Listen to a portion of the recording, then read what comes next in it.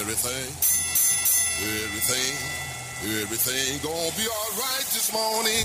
Live from the Delta Media Studios in Upper Lafayette, here is the producer extraordinaire, Hannah Five Names, and your big, bald, beautiful host, Raymond Parks III, better known as RP3.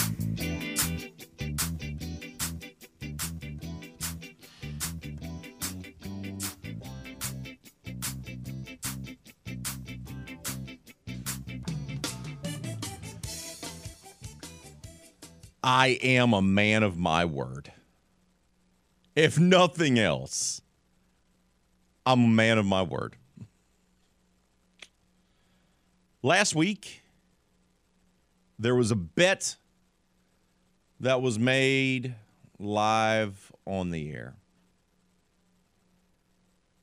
between yours truly, a Washington Redskins / football team / Commanders fan, and members of the Dallas Cowboys.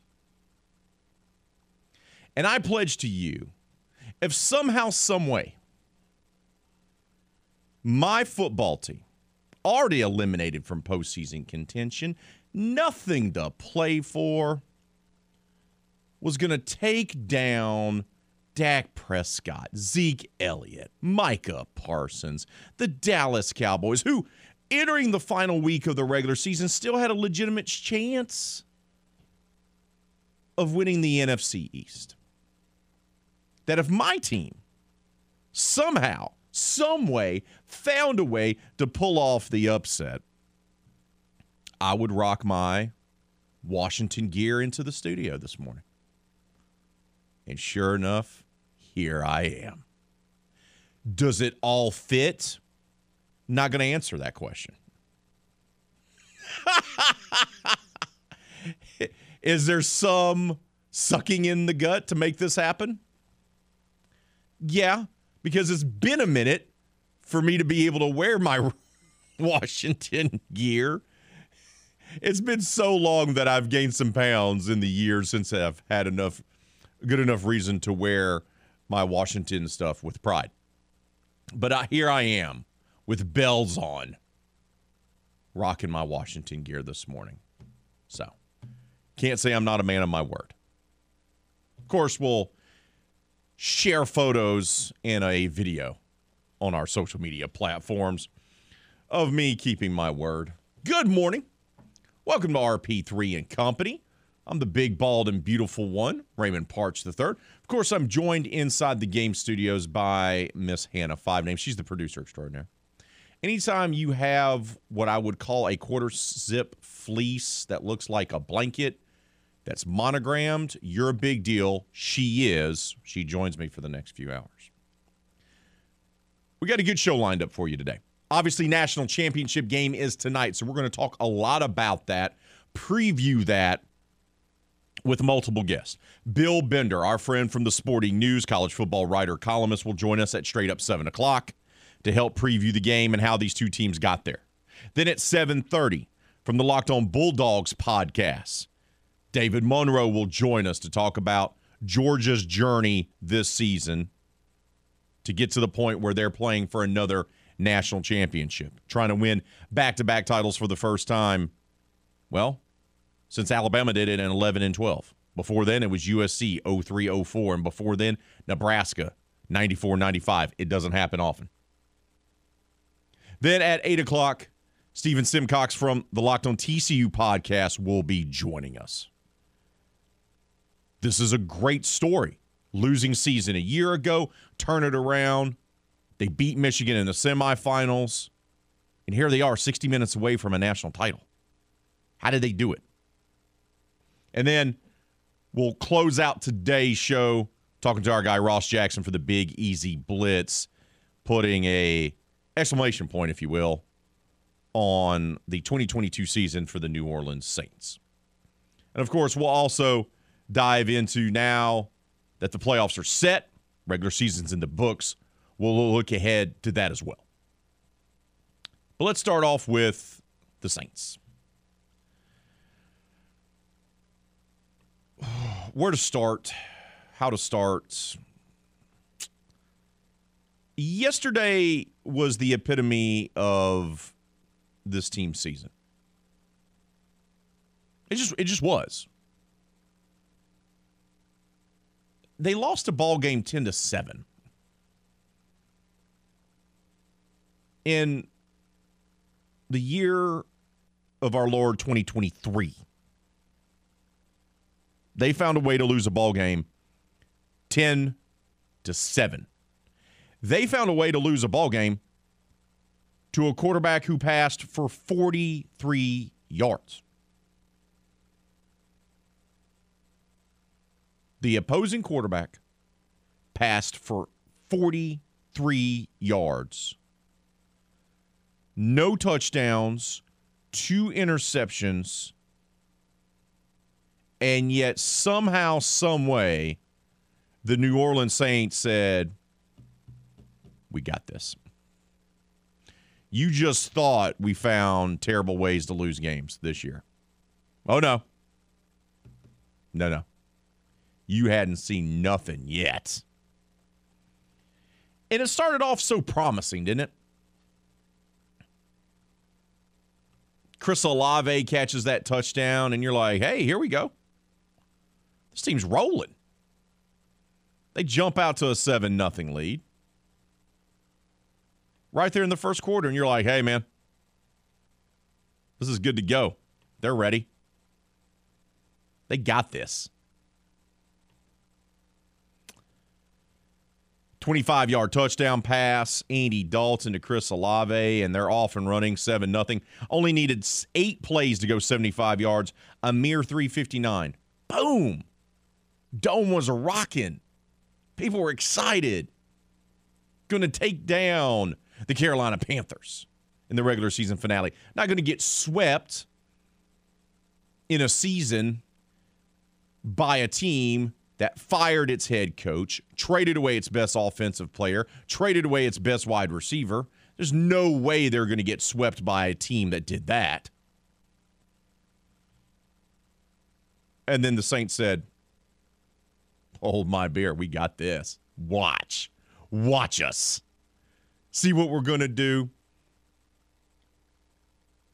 The defense actually played well. They did. Sam Darnold only had 43 yards passing, no touchdown passes, 2 interceptions. They sacked him a few times. They actually came to play. But what's been the problem for this Saints team all season long? When the defense is on, what does the offense do? Nowhere to be found. Nowhere to be found. You can point to every loss, and there's been moments where the offense has been good enough, but the defense hasn't been. Offense is there, defense decides not to show up. Or vice versa. And that's exactly what happened yesterday. And after scoring early like that, you're thinking, oh, they got this. And then they just didn't do anything else. Nothing.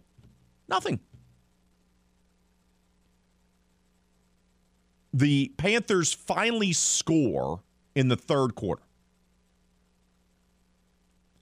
And they do so on a fumble recovery. Shout out to the offensive lineman. Always love to see the big fellas get a touchdown. When the Panthers lose the football but recover it in their end zone, get the touchdown, it's tied up 7-7. But then what happens right at the end of the game? Offense can't do anything. Can't even pick up a first down. It was like the Arizona game or the Bengals game. It was like the Bengals game because it was the Bengals game which they were winning and they had won and they had it done. And what happens? The offense can't run any clock. Offense can't pick up a first down. They give it back over to the defense, and then the defense decides to have one final breakdown. After being on the field too much or keeping them in the game and playing well the whole time, what does the defense do? Lets the Panthers go down the field in 6 plays, 31 yards. Just enough for them to get into field goal range. And I'm watching the game going, here it is. There it is. Here it comes. It was my mother-in-law's birthday yesterday. We went to go visit with her. She likes watching the Saints, so it's her birthday. So we're hanging out, eating Chinese food, unwrapping gifts, eating some cake, watching the Saints. Then the Saints, my wife's trying to be positive. She's like, oh, Mom, Saints are going to get you a win on your birthday. And I looked at Tina. I said, don't say that.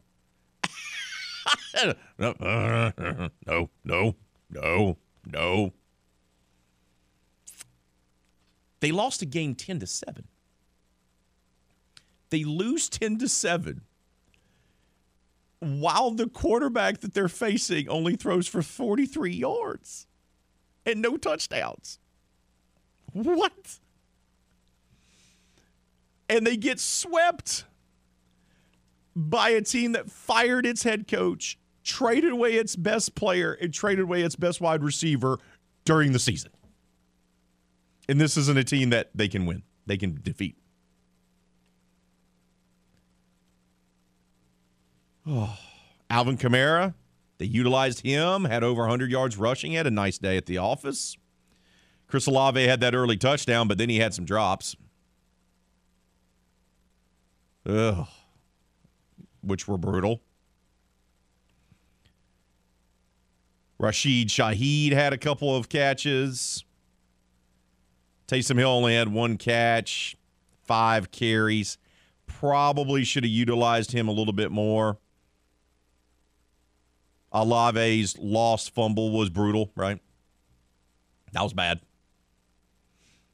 That was a rookie move by a guy who's been really good this rookie season.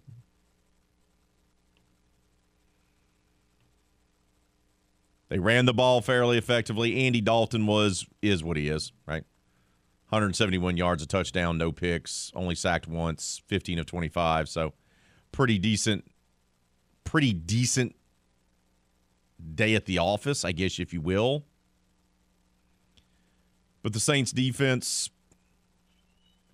got 2 interceptions, and you thought the second one by Sorensen. When Sorensen gets that second pick, the early one by Matthew was okay, right? But when Daniel Sorensen gets the pick late, you're thinking that's the shot in the arm that they need. They're going to get the ball near midfield. The offense is going to be able to put together at least something to kick a go-ahead field goal. And that they'll win the game in ugly fashion 10-7. But what did the offense do? It didn't do anything. Andy Dalton throwing behind wide receivers. Wide receivers having the ball hit them in the hands. Once again, Olave had the lost fumble. Olave also had a brutal drop where Dalton actually hit him straight in his hands. Right in his hands while he was in motion, coming across the middle. Hands, drop. Brutal. And once again, Olave breaks Marcus Colston's Saints rookie record for most receiving yards in a season. Goes over 1,000 yards. Great season. Great season. But no. Not to be. Had a couple of missteps. And look, the Saints defense gets 2 interceptions. And they still can't get the job done. Do their job. Sam Darnold had 2 fumbles. He recovered 1. They fumbled the ball 3 times in this ballgame. Saints were unable to recover any of them. But that's not the story of the game, right? The story of the game is the Saints found a way to lose yet again. Defense played lights out. May have played its best game until the very end. But they played lights out. You hold the opposition to 10 points, you probably should win that game in this day and age. Will Lutz, awful. Awful. Missed 2 field goals. The guy's a Pro Bowl kicker, but he has not been right all season. Remember, last year he missed due to injury. He's not right, and it may be time for the Saints to move on from him.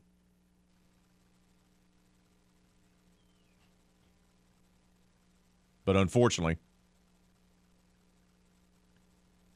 it wasn't enough. Will Lutz let him down.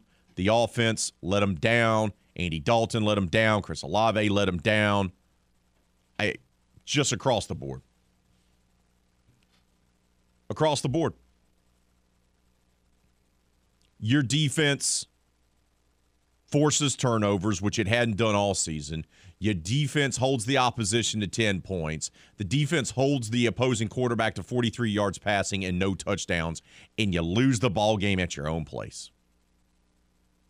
That is dreadful. A dreadful, dreadful performance. Bad play calling, bad execution, bad coaching across the board. And it seems fitting that that's how the Saints season would end. Another game that they should have won, another game they could have won, and another game that they found a way to choke and lose. Finished the season 7-10 overall. Same record as the Panthers. And the Saints now enter the offseason with just looking at things and going, what did we do?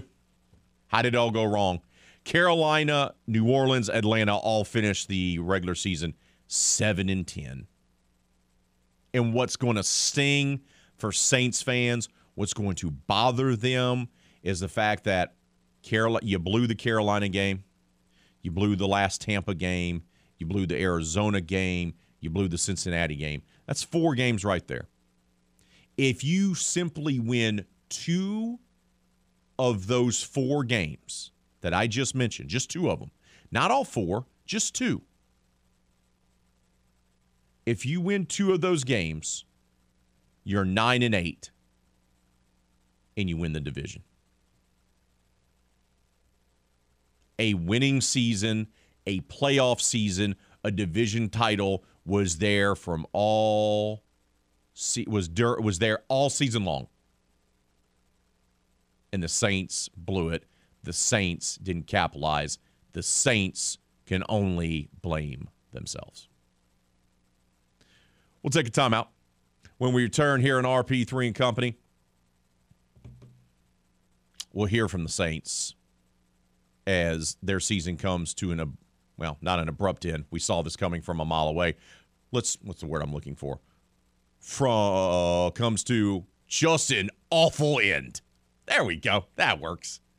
You're listening to RP3 and Company right here on The Game, Southwest Louisiana Sports Station, and your home for the LSU Tigers and the World Series champion Houston Astros.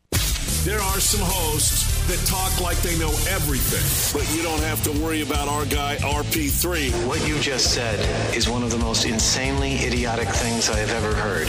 That's because he never knows what he's talking about. Everyone in this room is now dumber for having listened to it. Back to the show in the know. RP3 and Company on The Game. 103.7 Lafayette and 104.1 Lake Charles, Southwest Louisiana's sports station.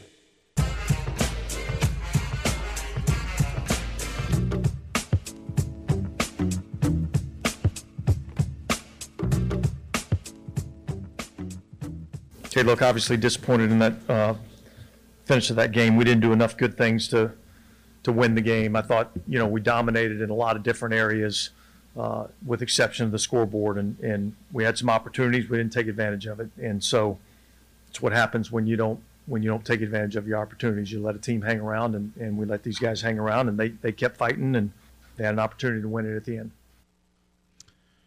It's Dennis Allen, Saints head coach, and I anticipate him remaining as head coach. I just don't see – I will be surprised, rather, if they decide to make a move. If they move on from DA this offseason, I'd be surprised.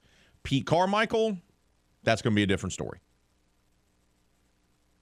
But don't be stunned if they decide to retain both Dennis Allen and Pete Carmichael. Just go ahead and brace yourself, Saints fan. Go ahead and do it. I'm letting you know now. Go ahead and do it. Because there's a very distinct possibility that they're going to say, okay, yeah, we had injuries. You know, Michael Thomas didn't get to play like we thought he would. By the way, restructured that contract over the weekend, which means that's going to be the end for Michael Thomas in New Orleans. That's what that means. So he'll be playing with someone else next season. They had injuries. First-year head coach. They're probably going to keep DA. And unless Pete Carmichael goes to them and says, oh, no. I want out of here. He'll probably be retained. I'm 50-50 on if they're going to keep Pete Carmichael. Whether or not they should, I'm not 50-50 on. The offense is not that good with Pete Carmichael as the OC. Just isn't. Probably need to make a change. Will they make a change? That's a whole different story. Offensively, they start off so well. They score the touchdown from Dalton to Olave, and then it's nothing. Bupkis the rest of the way. They looked anemic. They looked out of sorts. Andy Dalton was throwing behind wide receivers, and when he did throw passes to his wide receivers, they were dropping them. Not picking up first downs. Punt. Will Lutz out there missing kicks. Dennis Allen talked about his team's offensive struggles on Sunday. Yeah, look, I think there was some miscommunication on a couple of things. I thought there was a couple times Andy got a little pressure. I thought there was a couple times there was a miscommunication or a misread in terms of the passing game. We didn't catch the ball like we needed to catch the ball. I think there was a multitude of things. I don't know that it was effort, but we certainly didn't execute very well. Yeah, I mean, sure. I mean, you're right, you didn't. It was awful. Just a dreadful offensive performance. It is the 2022 season, but it's already officially 2023. And you can't score more than 7 points in a ball game at home against a team that's got 6 wins? For real? Oh. But it serves as the perfect exclamation point to the season, doesn't it? It just does. You're like, hey, I've seen that picture before. I've seen this movie before. Multiple times this season. There it is. The Saints finding ways to lose games. They've done it all season long. To the tune of 10 times. How would you characterize this season? This is what Dennis Allen had to say. Look, I think challenging. I mean, we obviously didn't win as many games as we would have liked to. I thought our guys fought and battled. I thought they overcame some adversity. There's a handful of games there that, I feel like if we would have been able to make a couple of critical plays, that those games would have, the outcome of those games could have been different. And then I think we're talking a little bit differently in here. So, but that's the nature of the game that we play. And so we've got to find a way to be able to make the critical plays in the critical situations to give ourselves a chance to win the game.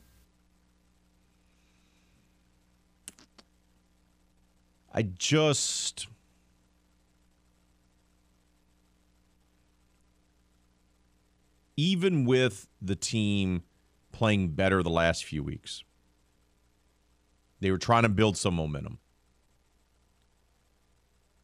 They still looked ugly in stretches even in those games, right? They just did. The team never really came together. The light bulb never went off, so to speak, for this team. And Saints fans kept trying to hold out hope. Well, the division's bad. We can catch Tampa if we do this, we do this, we do this. Yeah, okay. But,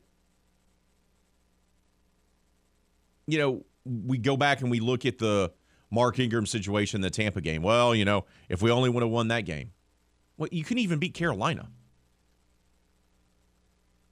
Like, it's almost better that you lost that Tampa game to put you behind the 8 ball to go ahead and make sure that you didn't get into the playoffs. Because what would have happened if it would have came down to this last game and you would have lost that?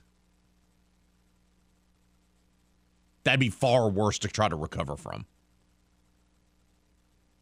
The season was all about false hope for the Saints. They asked Cam Jordan afterwards, veteran guy, still has something in the tank, still trying to perform out there on a fairly high level. How close is this team from being 7-10 to possibly being 10-7? I'm always thinking we're close. I'm always thinking that my team is going to win. There's not been a game, a play, a drive, a series that I don't believe in what our offense is doing, what our defense is doing, what our special teams is doing. I still think we got some of the best special teams players in the nation. I still think we have potential in our offense to when we really clicked, it was lights out. I still think that, our defensive side of the ball stepped up in a big way. And if we could do that from jump, there should be nobody that be messing with us. I think that in each one of these games, again, we have been in position to win them. It's not like we're down 2-3 touchdowns, losing by 30, 40 points or whatever it is. These are games that are coming down to one possession. I think if you look at the 10 games, I don't know how many of them were more than one possession switches. We can go all the way back to London. I mean, this is on us. It's always going to be on us. I love Cam taking the responsibility and saying it's on us. But some of the responsibility has to be put at the foot of Dennis Allen and Pete Carmichael. And let's be honest, Mickey Loomis. They did not put together a roster that was a winning roster. They thought they did. Many folks in the media thought they had. But the reality was that they didn't. And they paid the price for it. Yes, injuries play a role, just like they do with every team. But this roster and its coaching staff never were on the same page. For whatever reason that may be, whether that's a lack of respect or not enough respect for DA, Pete Carmichael not doing what he was supposed to do, quarterbacks not quite grasping the offense, wide receiver injuries, defensive line playing like garbage for the first 12 weeks of the season. It was always something, right? Every week or every few weeks, it felt like it was something else going on with the Saints. And that never stopped. It never stopped. Just never stopped. Cam was asked, what's the message to the team this offseason, which feels like it's going to be a very critical offseason for the Saints? Take it to the offseason. Let this loss burn. There's nothing to be proud of going 7-10. Not making the playoffs for the second time in a row. Let it burn. Let it stay in your mind. Let it simmer. Let it carry over into your workouts. Let it carry over into whatever you got to do to get your mind right. Take some time, heal your body, and at the same time, let it be not even at the back of your mind. Let it be at the front of your mind. We have to be able to come in and take command from jump. You think about the entire season, what happens. I think defense made some plays, but if there's plays to be made, we can always make more. I think that, early on this first half of the season, we didn't have enough turnovers. I think early on, whatever it was, we were working on some things. Second half of the season, you saw a completely different energy around the team, and that's the energy you need from jump. Not to finish the way we wanted, it's going to be irksome for a while. You hear it in his voice. In the second half of the season, they found it. Why wasn't it there from jump? He said in the last clip as well, right? Why wasn't it there? If they would have started their season differently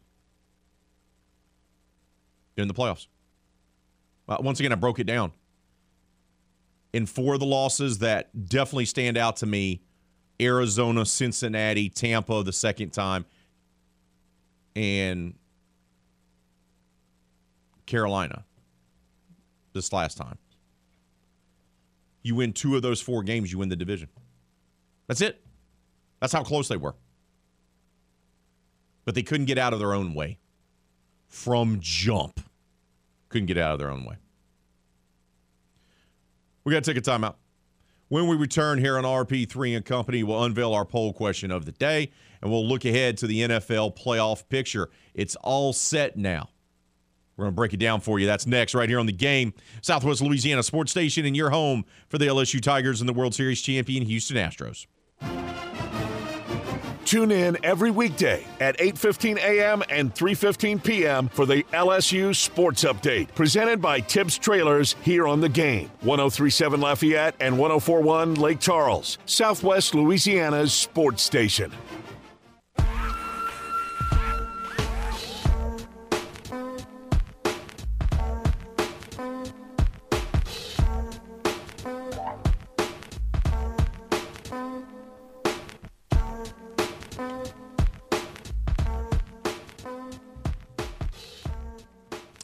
Hey, did you not get what you wanted from Santa? Not to worry. We have the gifts that you really want inside the Game Clubhouse at 1037thegame.com or 1041thegame.com. As a member of our rewards club, you're going to have the opportunity to score excellent prizes like a $150 gift certificate to Mr. Lester Steakhouse at Cypress Bayou Casino Resort. You can also get a $25 gift certificate to Mabel's Kitchen, also at Cypress Bayou Casino Resort. We also have, guess what? $50 gift certificate to Richard Seafood Patio down in Abbeville, and $40 gift cards to Misfits Dine and Drink in Broussard. They're all right there in our clubhouse. They're all right there ready for you to win. But you can only score these excellent prizes by becoming a member of the Game Clubhouse at 1037thegame.com and 1041thegame.com. It's free. It's simple. So go sign up today. Treat yourself. Why don't you? Poll question of the day. It's about tonight's national championship game. What will the outcome of tonight's title game be? TCU wins a close game. UGA wins a close game. TCU wins in a blowout. UGA wins in a blowout. Right now, 45% of you say Georgia wins a close game. 28% say Georgia wins in a blowout. 24% of you say TCU wins a close game, and 3% say TCU wins in a blowout. JPK, the OD, says, Brain says Georgia, Hart says TCU. Love the TCU gritty quarterback. I can't stand this tool. He shared a gif of Stetson Bennett. Ton on Twitter says, I don't want to be right, but I think UGA goes back-to-back. TCU won't lose by more than 10, though, I don't think. At the end of the day, if the Frogs lose, they have nothing to hang their heads about. If the Dogs lose, they have everything to hang their heads about. Mr. Green says TCU wins on a last-second field goal, 45-42. My man even went so far to give us a score prediction. John Paul says it's just a great story for both teams. 2 walk-ons at quarterback, both turn into Heisman Trophy finalists, but UGA will just out-skill and out-talent them. Krista says, darn, I guess I won't be seeing the boyfriend tonight. She's making the national title game a priority. There you go. Down for that. Keep those votes coming on our poll question of the day. Leave your comments on Facebook and Twitter. Regular season is now in the books for the NFL, which means it's time for the playoffs. Had some interesting drama come down at the end yesterday, last night, where the Detroit Lions handed the Green Bay Packers a big old L and prevented them from getting into the postseason. Lions don't make the postseason, but man, they finished that second half of the season extremely strong. Finished the year 9-8, and they began 1-6, and came just short of missing the postseason. Detroit did. And by the way, Detroit still did that to Green Bay after knowing that Seattle won earlier in the day. Because once Seattle won, Detroit couldn't get into the postseason. Yet the Lions still went out there and handed the Packers a big old fat L to end the season, as Aaron Rodgers will miss the postseason. Now the playoffs are set. Some other interesting games came down. Miami won a slugfest, a low-scoring affair yesterday. They also needed some help, the Dolphins did, and they got it as the Bills, playing in their first game since their star player suffered cardiac arrest on the field. They eliminated New England, which paved the way for Miami, so the Dolphins get in as the final wild card team as well.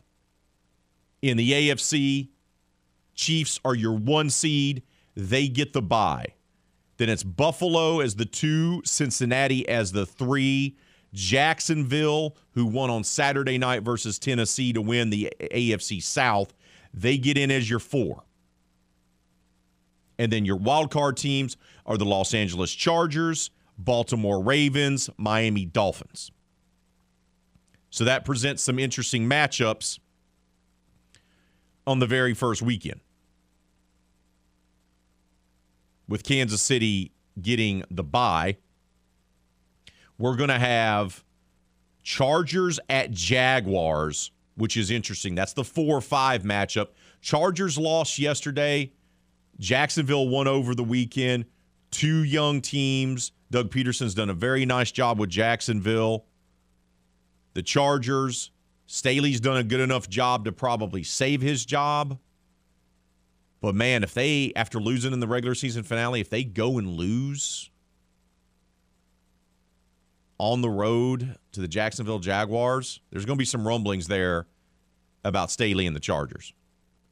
But your matchups in the AFC for Wild Card Weekend, Chargers-Jaguars, that's going to be the night game on Saturday, 7:15 Central.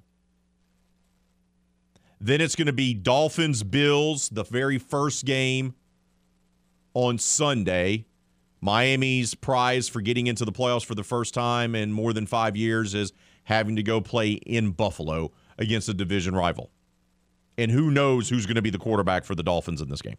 I have no idea. And then Ravens-Bengals. So we're going to have not one but 2 divisional opponents, 2 games featuring divisional opponents in the wild card weekend on the AFC side of the ledger. Ravens rested a bunch of guys, didn't play a bunch of different guys. They were on their third-string quarterback as well for their regular season finale game against the Cincinnati Bengals. They're going to try to bring everyone back for this wild card matchup, including possibly Lamar Jackson. So once again, Kansas City gets the bye. Wild card weekend, Dolphins at Bills. That's your 7-2 matchup. Your 6-3 matchup is Baltimore at Cincinnati. And then the 5-4 matchup, Chargers as the wild card team versus the Jacksonville Jaguars, who ended up winning the AFC South. In the NFC, Philadelphia wins the East. They also finished with the best overall record, which means they are your top seed and they receive the bye. That leaves San Francisco as the 2 seed, Minnesota as the 3, Tampa as the lowest division winner as the 4. Dallas, after suffering the L from Washington yesterday, they're still the 5 seed. The Giants are the 6 seed, and Seattle gets in at 9-8 as the 7 seed, as they took the tiebreaker over Detroit by winning the head-to-head. That means you're going to have Seahawks, 49ers, just like in the AFC. These are divisional opponents facing off on Wild Card Weekend. So Seattle at San Francisco is the very first game of Wild Card Weekend. That's going to be at 3:30 on Saturday. Then it's going to be Giants at Vikings, which is extremely interesting to me. That's going to be your 3:30 game on Sunday. And then on Monday night, it's going to be Cowboys at Tampa. That's right. We got a wild card game on Monday Night Football. And, of course, it's going to be Cowboys and the Bucs, a.k.a. the game that Saints fans will hate more than any other game during the wild card weekend. So those are your playoffs. That's the bracket. It's set. Got some intriguing matchups for Wild Card Weekend, and you're going to be able to listen to those games, of course, right here on The Game this coming weekend. We got to take a timeout. We'll wrap up hour number 1. Update that poll question. That's all going to be next right here on The Game. Southwest Louisiana Sports Station, and your home for the LSU Tigers and the World Series champion Houston Astros.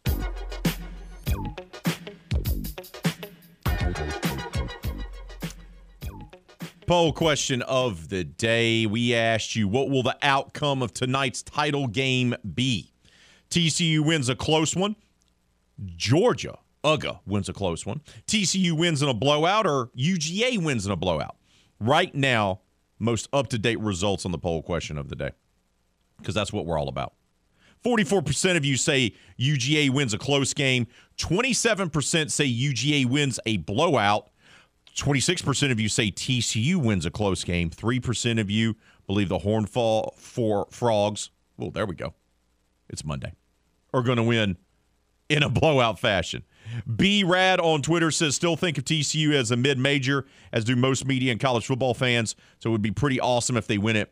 Both have talent, but I think UGA has a little too much for them. Dogs win 41-34. Boy, high-scoring affair. It could be wildly entertaining. Wildly entertaining. Keep those votes coming on our poll question of the day. Leave your comments on Facebook and Twitter. Just make sure you keep it clean for the kids. Let's not get sideways. Okay? It's early in the week, people. Let's keep it clean for the children. It's all about the kids. It's all about the children. Hour number 1 in the books. Coming up, hour number 2, and we're going to kick it off with Bill Bender, the award-winning columnist, reporter covering college football for the Sporting News. He's going to help us preview the national championship game. That's how we're going to kick off hour number 2. That's next right here on The Game, Southwest Louisiana Sports Station, and your home for the LSU Tigers and the World Series champion Houston Astros. Oh, yeah. Oh, yeah.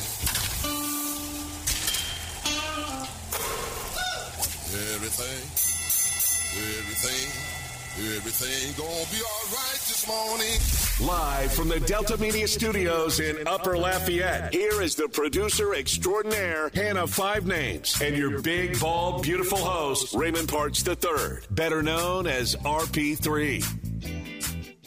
Welcome back to RP3 and Company. Hour number 2 has arrived on this Monday edition of our show. Of course, tonight is the national championship game from SoFi Stadium out in Los Angeles. The defending champs, the undefeated Georgia Bulldogs, going to be taking on the TCU Horned Frogs. One is a team that's looking to become the first back-to-back national champ since Alabama accomplished the feat in 2011-2012. The other one, they had a losing season a year ago, and they're trying to cap a Cinderella season with a national title. To break it all down for us is our good friend from the Sporting News, Bill Bender, joins us now. Bill, good morning to you. Happy New Year. Hey, Happy New Year. Thanks for having me on. Let's go back to the semifinals. What stands out to you about what TCU was able to accomplish against undefeated Michigan in the Fiesta Bowl?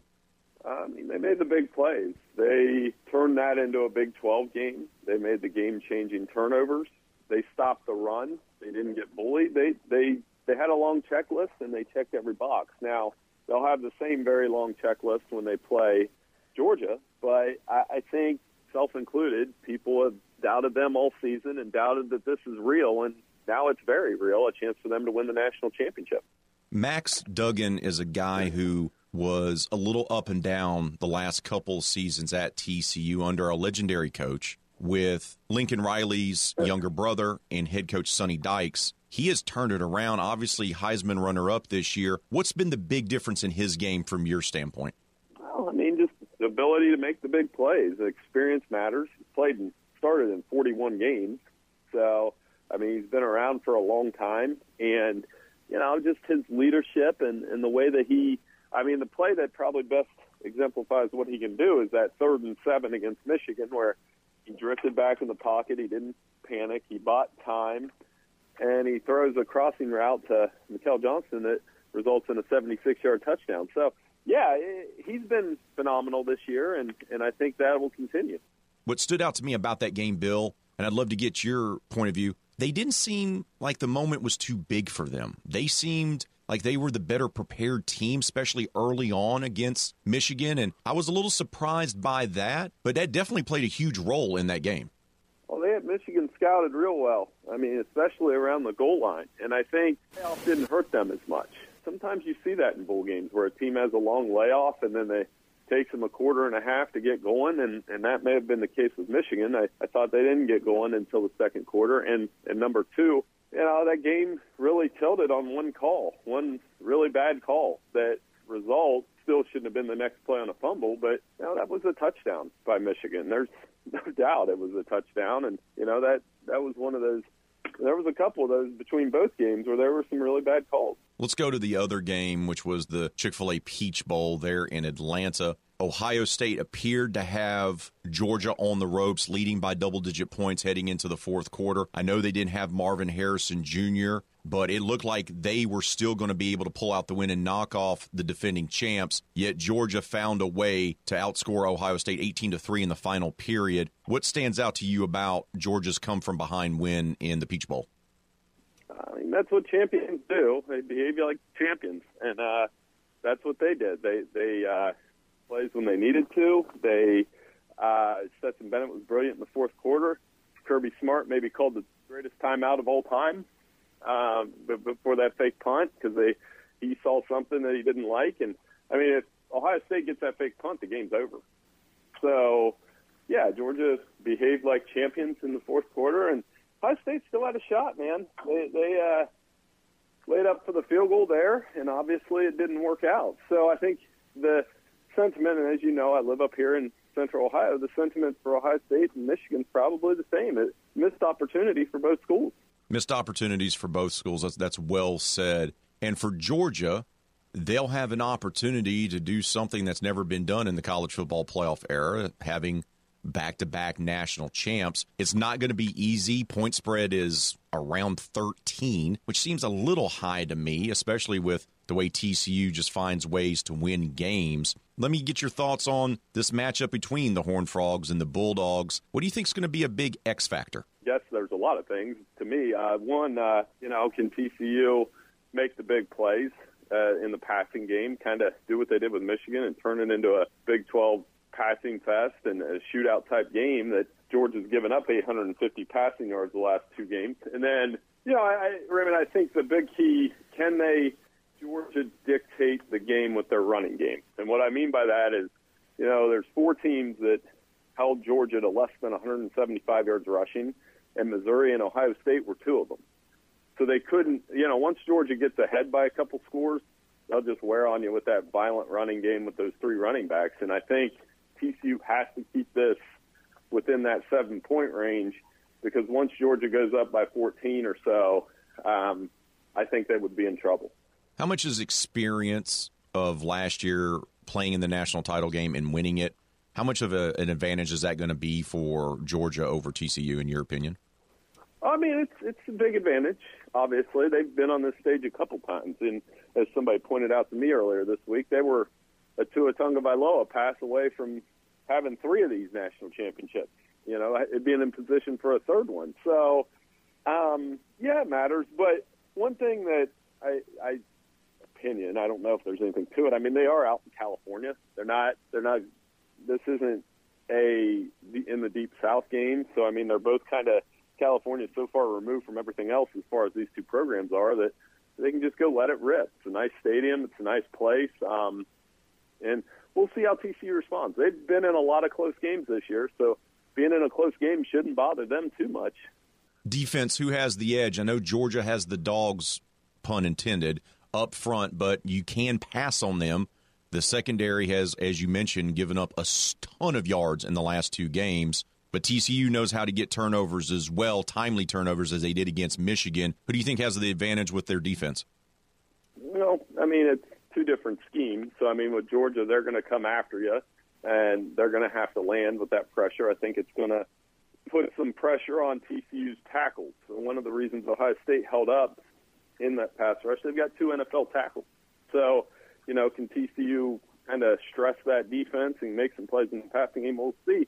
And then on the other side, TCU plays at 3-3-5, and Kirby was asked about that a lot this week, and he said it's not the same as Mississippi State. It's structurally different. I mean, that means that they're preparing for this, and the looks that TCU is going to give them, the run blitzes, and trying to force Stetson Bennett into some third and longs. We're talking with Bill Bender of the Sporting News. We're talking national championship game, which is tonight. TCU Horned Frogs, Georgia Bulldogs from SoFi Stadium there in Los Angeles. Give me an under-the-radar matchup or a few matchups that you're going to be looking for in tonight's game, Bill, that could help turn the tide for either one of these teams. I mean, just how TCU, it's not really under the radar, but how does TCU manage defending the tight end? Darnell Washington, they haven't said if he's going to play. Brock Bowers is obviously a load to deal with, his athleticism, getting in the middle of the field and could break a few big plays. So I think that's one on that side. And then TCU, can they run the football? Georgia hasn't allowed really anybody to dominate a game with the running game. So that's going to make Max Duggan more of a runner, I think, and can he take those hits against this Georgia defense? So there are a lot of good players on the field. I'm looking forward to it. It ought to be a lot of fun. Who do you got, bud? Yeah, I took Georgia. I know that spread's high, so for the people that like to do those kind of things, I think it's 12.5, and I got Georgia 41-27. That was the score that popped in my head right when this matchup here materialized.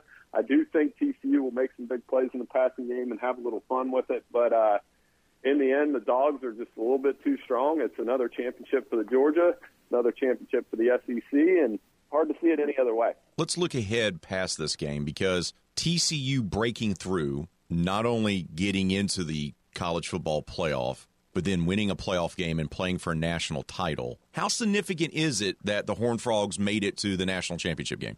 I mean, it's great. It's great for college football. And now we'll find out, I have a kind of a long-running joke with my friends about I'm like, there's only really 5 teams that can win this thing. And that would turn that on its head, which, quite frankly, I wouldn't mind being wrong about. Georgia, Alabama, Ohio State, LSU, and Clemson are the only schools that have won in the last 10 years. It makes it really tough for parity. But with the 12-team coming, and it's not just TCU. I mean, Tulane beat USC. The Rose Bowl was exciting. Tennessee's coming on again. So I think it does create excitement for when we go to that 12-team format. Bill, appreciate your time as always, brother. Keep up the tremendous work that you're doing there with the Sporting News. Enjoy tonight's game, and we'll talk to you soon, bud. Oh, thanks so much, and we'll talk to you guys soon. I appreciate it. Now that you scored an Amazon Alexa or Google Home smart speaker for Christmas, you can now use it to listen to The Game, Southwest Louisiana sports station. Just ask your Alexa or Google Home to play The Game Southwest Louisiana. Once again, just ask it to play The Game Southwest Louisiana. It's that easy. So do the smart thing and have The Game 103.7 Lafayette and 104.1 Lake Charles with you at your office, your home, and everywhere you go. We got to take a timeout. More RP3 and Company coming up right here on The Game Southwest Louisiana sports station and your home for the LSU Tigers and the World Series champion Houston Astros. RP3 is the epitome of a high roller, constantly making large bets. But by doing that, the minimum bet is $1 for a win, $1 for a place, $1 for a show. So it's essentially a $3 bet. That netted me a cool $6.70. What? Okay, so he's not a risk taker. He's your best bet for sports talk. 19. Hit me. 20. Hit me. 21. Hit me. 22. Go! Now back to more RP3 and Company on The Game. 103.7 Lafayette and 104.1 Lake Charles, Southwest Louisiana's sports station.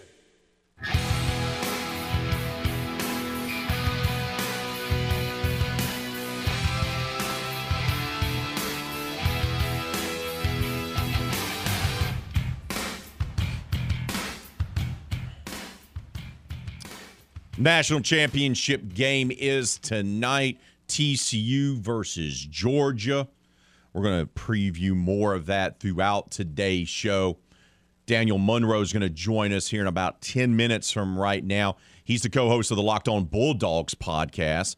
He's going to talk to us about Georgia's journey from losing all those players to the NFL draft through having a dominant start to the season, then a little bit of a lull. And what about that secondary? Is he worried about it? It's given up nearly 1,000 yards in the last 2 games that it's played. Could TCU take advantage of that? We'll talk to Daniel Monroe from the Locked On Bulldogs podcast coming up 10 minutes from now. Then coming up at 8 o'clock, we'll get the TCU perspective when Steven Simcox joins us as well. We do have a poll question of the day. What will the outcome of tonight's title game be? Once again, TCU, UGA, how's it going to go down? Right now, 46% of you say Georgia's going to win a close game. 28% say Georgia's going to win in a blowout. 24% of you say TCU wins a close game. Let's get to some more comments. Salty Steve says, this ain't Hoosiers. Double-digit dogs win at 5% in college football. UGA wins and Martin converts to a UGA fan. Frog City discounts all meals and 5 Names comes to work exhausted from staying up too late. Salty Steve starting already. I do think TCU does have a chance, though. I think Georgia's favored. I think Georgia should be favored. And I do like the dogs to win this game. But Georgia is vulnerable, especially on the back end of that defense. And the Duggan kid can chuck it across the field. He just can. And Georgia's defense on the back end is suspect. Look what LSU was able to do to it, and look what Ohio State was able to do to them. And if Ohio State's better coached and Kirby Smart doesn't call the best timeout in semifinal history, Buckeyes win that game. So I get it. I understand why everyone will say that. And I'm going to say it as well, that I like Georgia to win tonight. I believe the Bulldogs are going to win tonight. But it may be a little bit closer than people think. Now, could Georgia pull away late in this ball game? You know, it could be like maybe a close ball game where it's like 4, maybe even 5 points is the difference. And then Georgia in the last 3 or 4 minutes scores a, back-breaking touchdown. Yeah, I could see that. But I think it's going to be probably a little bit closer. And here's the thing. No one thought TCU was going to beat Michigan. Vegas didn't think TCU was going to beat Michigan. We didn't think TCU was going to beat Michigan. Michigan didn't think it was going to lose to TCU. Yet, the Horned Frogs pulled it out. Now, they needed some help with Michigan committing buffoonery, bad play calls and turnovers and pick sixes. So, everything had to go right for TCU to win that game. I totally understand that. And make no bones about it. Everything had to go right for TCU to win that game. Everything had to go wrong, perfectly wrong, for Michigan to lose that semifinal game. So that's what's going to happen tonight if the Horned Frogs are going to be able to pull off the upset and win the national title. They're going to need some help from Georgia. They're going to need some lost fumbles. They're going to need Stetson Bennett to make poor decisions. And they're going to have to capitalize on said poor decisions. It can't be a situation where they force a turnover and then get no points off of it, right? They're going to have to. They're going to have to hope that Georgia screws up, and they're going to have to take full advantage of it just like they did against Michigan. But I do like the Bulldogs to win. I think it would be great for college athletics. I think it would be great for college football for TCU to win. That would be amazing. You have a team like that win, it gives hope to every other team that they can do it to. We've lived in this era of Alabama, Clemson, Ohio State, and LSU. That's it. No one else has had a real chance at it. And for TCU, a team that formerly was in the Mountain West, right? Not that long ago, For them to go and win it tonight, that would be huge. It would be huge for the sport. Do I think it's going to happen? No. I like Georgia to win, and that's how I voted in the poll question. I voted Georgia wins a close game. Once again, it could be a late score that, is a bit of a backbreaker. Georgia's in control. They're up by 4, and then they get a fumble recovery or they break out a big run or a big pass play to kind of put the game away in the last 5 minutes. I could see that being the scenario tonight. But I think Georgia gets it done. And here's the other thing.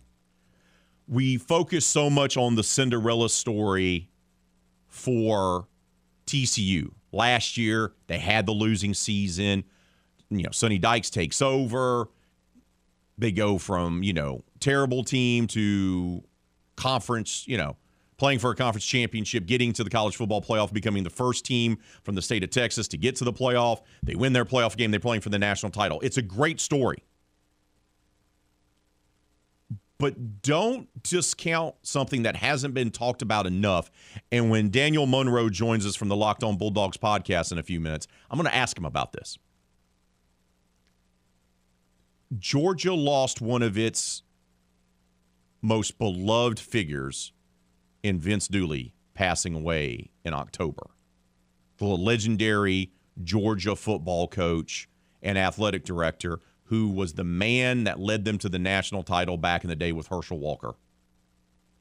He passed away in October. Kirby Smart's going to be determined to win one for the man that he had a very close personal relationship with. Those players are going to want to play and win a title for Vince. Even though none of them played for Vince, but he was that revered of a figure at the University of Georgia. So that would be somewhat storybook for them. Put aside the fact, winning back-to-back national titles, being the first team in the college football playoff era to do that, being the first team since Alabama to do it since 11-12, and the only fourth team since the early 90s to be able to do it. So that's a great ending in by itself. But to win one a few months after Vince Dooley passed, that's kind of a storybook ending as well, right? You can always find storybook endings for any team that's playing for a championship. You can always find one. And Georgia has that as well. So don't discount that as well, because that's going to be part of the emotions in tonight's championship game. Keep those votes coming on our poll question of the day. What will the outcome of tonight's title game be? Leave your comments on Facebook and Twitter. We got to take a timeout. When we return, we're going to talk more about the title game as Daniel Monroe from the Locked On Bulldogs podcast joins us. We're going to talk all things Georgia and tonight's title game. That's next right here on The Game, Southwest Louisiana Sports Station, and your home for the LSU Tigers and the World Series champion Houston Astros. Here on RP3 and Company, we talk about the sports you know and love. Baseball, football, basketball, and soccer. Isn't this great, man? I love soccer. Here we go, Galaxy. Here we go. Okay, maybe not soccer, but we'll try to do our best. Back to more knowledgeable sports talk with RP3 and Company on The Game. 103.7 Lafayette and 104.1 Lake Charles, Southwest Louisiana's sports station.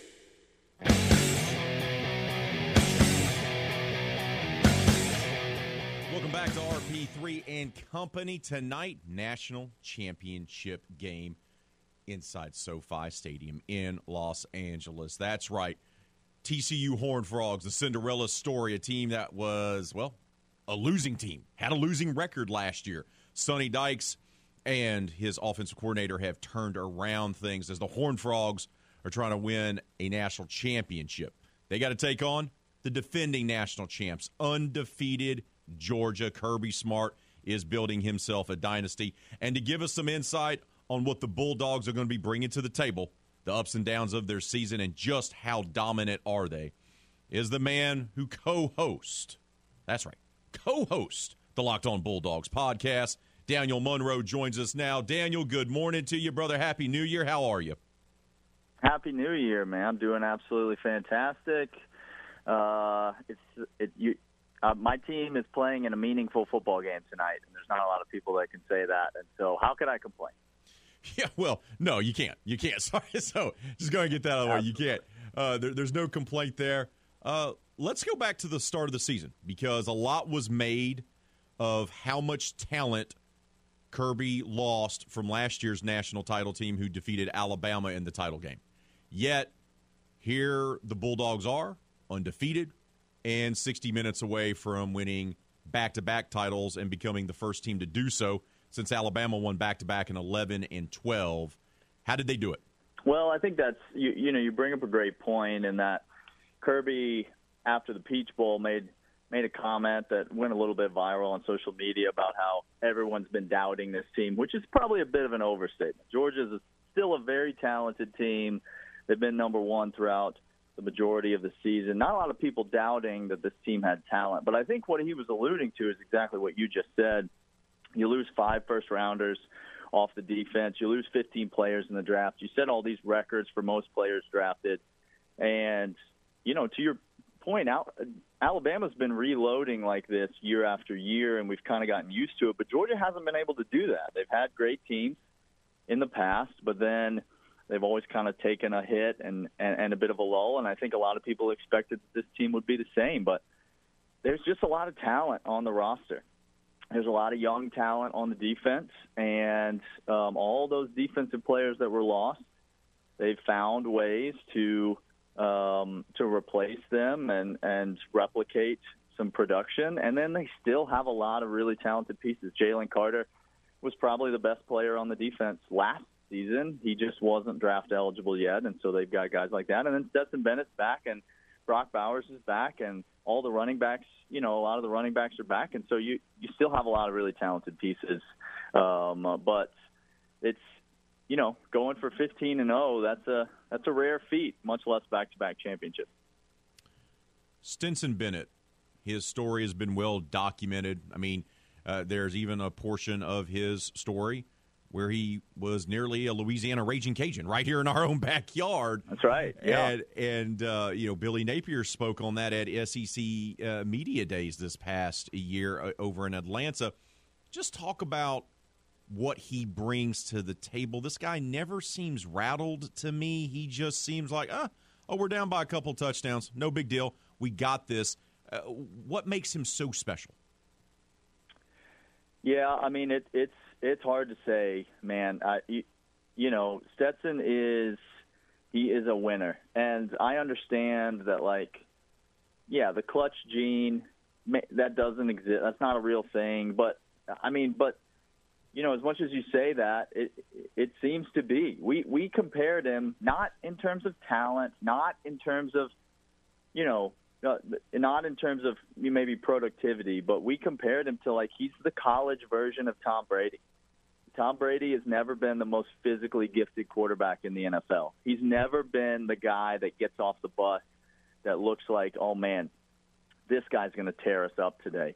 But all Tom Brady does is go out there and out-prepare you and and just beat you. He's composed. He knows what to do, and he's well-prepared. And I think that's been the recipe for Stetson Bennett. He's worked really hard at the mental side of the game and at his preparation and his film study. And then he's a better athlete than most people think he is, and he's got some physical gifts that have really helped him.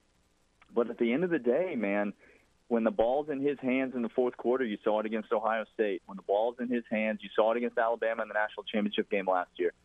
That Georgia fans have just come to feel confident that Stetson Bennett is going to find a way to win in this game. He's not the most physically gifted athlete in the world, but he will go down as one of, if not the most productive college quarterbacks of all time in terms of wins and losses, and you can't argue it. If he wins a second title, back-to-back titles with his journey and his story, is he going to be remembered and revered in the same ilk as Herschel Walker? I don't know, but I think so. I don't – his story has always been doubted and slept on. even by his own fan base. And, the Georgia fan base is just as guilty as anybody else of perpetuating that narrative, especially last year when they were clamoring for JT Daniels, who now lost his job at West Virginia and is transferring again. They were clamoring for that guy to be the starting quarterback ahead of the guy that won him a national championship and has led him to an undefeated season again this year. So I don't know what his legacy will be. Legacy is more about other people's remembrance of you than it is about what you do on the field. But I'll just say this, and we said it on the podcast this week. I personally think Stetson Bennett has to be considered. If you measure greatness by productivity, I think he has to be considered as one of the greatest college football players of all time. And so certainly he's the greatest Georgia quarterback of all time. We had Aaron Murray on the show, who is another legendary Georgia quarterback, put up some massive numbers when he was in Athens, and Aaron Murray was very open and said Stetson Bennett's the greatest Georgia quarterback of all time. You got guys like Matt Stafford who are obviously more gifted than he is, but greatness doesn't mean giftedness. Greatness is about what you do, and nobody has done what Stetson Bennett has done. We're talking with Daniel Monroe. He's co-host of the Locked On Bulldogs podcast. He joins us here on RP3 and Company as we gear up for tonight's national title game between the undefeated Georgia Bulldogs, the defending champs, versus the TCU Horned Frogs. Let's talk a little bit about this season. I remember watching from afar the season opener, the Chick-fil-A kickoff, where Georgia curb-stomped Oregon into oblivion. And I thought, wow, no one is going to come close to even being in the same room with these guys this year. They are going to just run over everyone. And that wasn't necessarily the case. There was a lull a little bit in the season, had their hands full against Missouri, a little bit against Kentucky. What happened in the middle part, towards the later part of the season, and how did they turn things around to once again being a more dominant national champion? Yeah, it's interesting. The Georgia, the Ohio State game, kind of as an anomaly, and that game was just a bloodbath. Obviously, two great teams going at it, and Georgia was, I think anybody would say Georgia was fortunate to come out as the victor of that game, even though they did win. They made the plays they needed to win the game. But the season's gone a bit sort of in reverse to the expectations, right? The best teams that Georgia's played, Oregon, who went on to have a pretty good year in the Pac-12 and prove themselves to be a pretty decent team. Georgia crushes them. Tennessee, the number one team in the nation, comes into Athens, and they just get obliterated by this Georgia team, just completely shut down the Tennessee offense that was said to be unstoppable. And yet, you have games like the Missouri game that Georgia almost lost, maybe should have lost, where they looked absolutely terrible. And I think it's a reminder that you're dealing with 19-year-old, 18-year-old, 20-year-old kids, and there's a bit of anyone's going to have a bit of a letdown from time to time. Kirby's done a pretty good job over his career of managing that and keeping expectations the same. And then Georgia dealt with some injuries along the course of the season, just like everybody does in college football. Jalen Carter, the best player on the defense, was out for a good part of the middle of the season, and A.D. Mitchell, the best wide receiver, was out for a good part of the season. But every team goes through that stuff, and I think ultimately, Georgia came into the SEC championship game against LSU really needing another solid performance to kind of solidify in the fan base's mind that they were still that dominant team. And I think although LSU had a lot of yards, that game was really won early and put away, which I think was helpful for the fan base. And so I think the hope is that one more game, motivation shouldn't be a problem, and you'll see that hungry Georgia team come out and play well again. SEC championship game against LSU, semifinal in the Peach Bowl versus Ohio State. You mentioned it. A lot of yards, roughly around 900 passing yards given up in those two games. That's not typical Georgia football. That's not typically what Kirby Smart has his defenses allow. Any trepidation whatsoever about facing a TCU team that can chuck it across the field as well? Very much trepidation, I think. From any honest Georgia fan, they will tell you that there's a lot of trepidation. I think Quentin Johnson is a dude at TCU, and he is an explosive wide receiver, and Max Duggan has proven himself to be an explosive quarterback. TCU thrives on those big explosive plays. Statistically, they are not the most efficient offense in college football. They don't have the best success rate or any of that when you get into the advanced numbers and the advanced scouting and stuff like that. They struggle, honestly, to stay in front of the chains sometimes and to win on early downs, but they are one of the most explosive offenses in all of college football, which is how they've been able to score so many points, over 40 points a game for this TCU team, and it's how they've been able to win, even though their defense has allowed quite a few points. It's because they hit those explosive plays. If you're going to say that Georgia's susceptible to one area of offense, it's that. It's going over the top. And hitting explosive plays. Georgia can stop the run against anybody. I firmly believe that. I think anybody who's watched Georgia would say, you can't run the ball against them. Ohio State didn't. LSU didn't. You basically have to do what every coach would say we're never going to do and abandon the run and just start throwing it around, which is exactly what those two teams that you mentioned did. And they had a lot of success. They had a lot of attempts, and they had a lot of success through the air. Just like with any defense, I think pressure on the quarterback is going to be the key. The secondary is okay, but I wouldn't say it's the strength of Georgia's defense. The defensive front is still the strength. The linebackers are fast and athletic. And Georgia was unable to get C.J. Stroud on the ground when they blitzed and when they got pressure on him in the Peach Bowl. That's what allowed him to buy time. A lot of those plays down the field were 5-second, 6-second plays where, no secondary is really going to be able to hold up in coverage like that. And so if Georgia's able to get to Max Duggan and then, more importantly, get Max Duggan on the ground when they do get to him, which Max Duggan is an athletic quarterback, more athletic than C.J. Stroud, really. And so that could be an issue. But if they're able to do that, I think they should be okay in the passing game. If Max Duggan's able to scramble around and buy time, Quentin Johnson's going to be a huge problem for Georgia. Who do you got tonight, bud? Oh, I got the Dogs. I mean, come on. It's 14-0. We've been here. I definitely have the Dogs tonight. I hope that it's more of a boring, low-scoring game. That's what we've been saying all week. Georgia fans would love a really boring game, like a 28-10 type game. I think TCU, to win this game, needs to get Georgia in a shootout. I'm not saying Georgia can't win a shootout, but I think for TCU to feel like they have a great chance to win this game, they need to get Georgia into an up-and-down track meet style shootout. I think Georgia would rather throw the ball to the tight ends and have success, open up lanes in the run game, and then be able to lean on TCU late in the run game. So I got something in the neighborhood of 30-14, 30-13 type of score tonight. I'll get you out of here with this. There's been a lot of talk about how this is a Cinderella story for TCU, and rightfully so.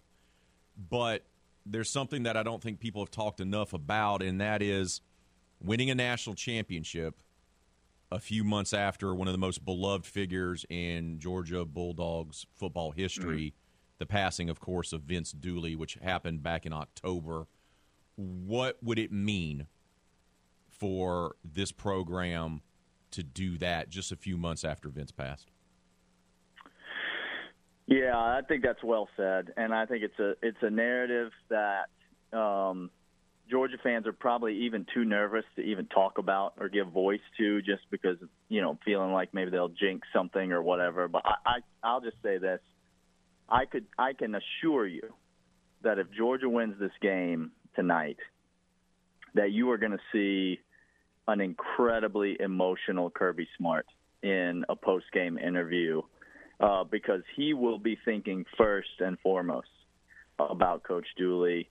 I know that their relationship meant a lot to Coach Smart, and just like it did for the entire Bulldog fan base. You know, we as is well documented around the country, we waited so long for another championship after 1980, and were the butt of a lot of rival fan base jokes during that time. But that's the reason, you know, among many, many other things, that was where the legend of Vince Dooley began, with that championship. And so I know that it meant a lot to Kirby for Coach Dooley to see them win one last year.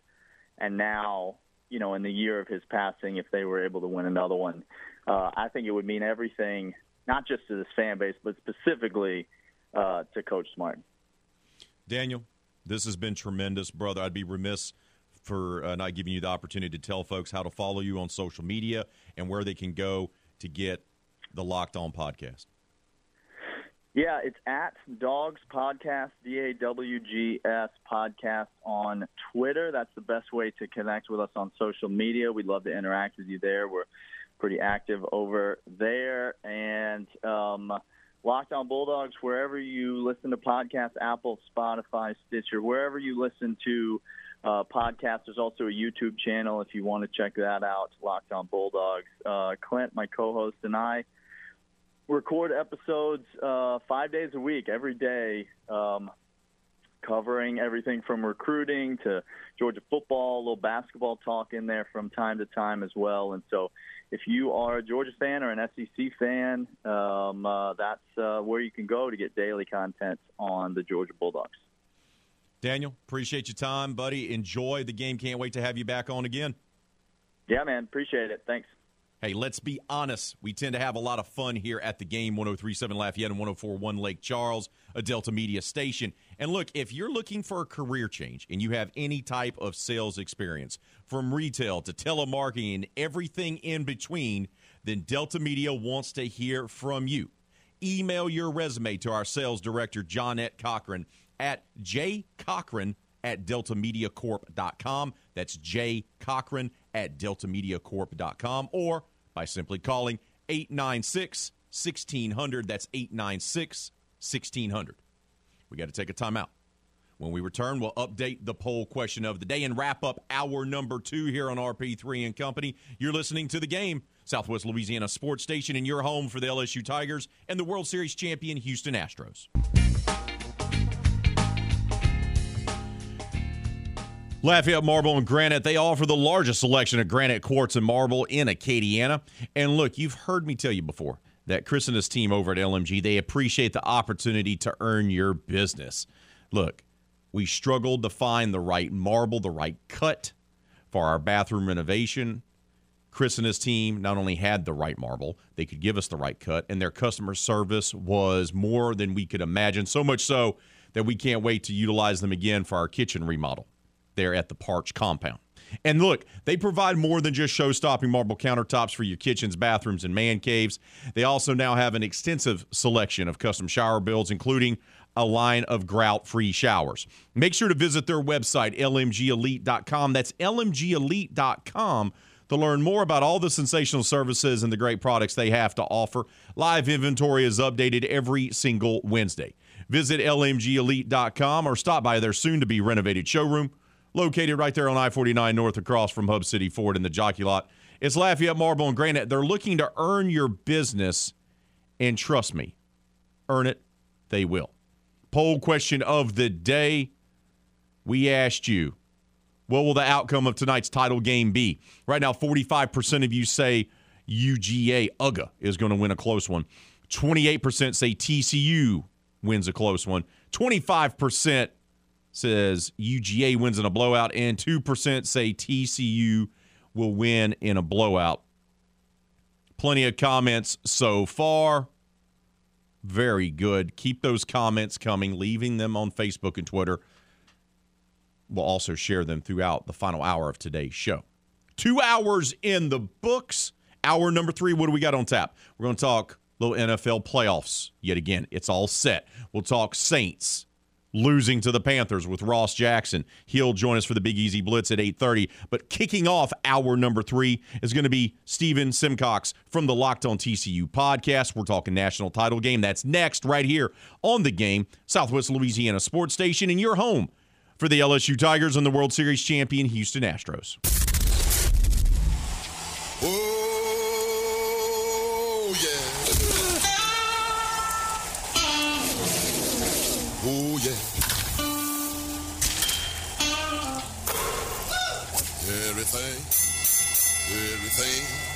Everything gonna be all right this morning.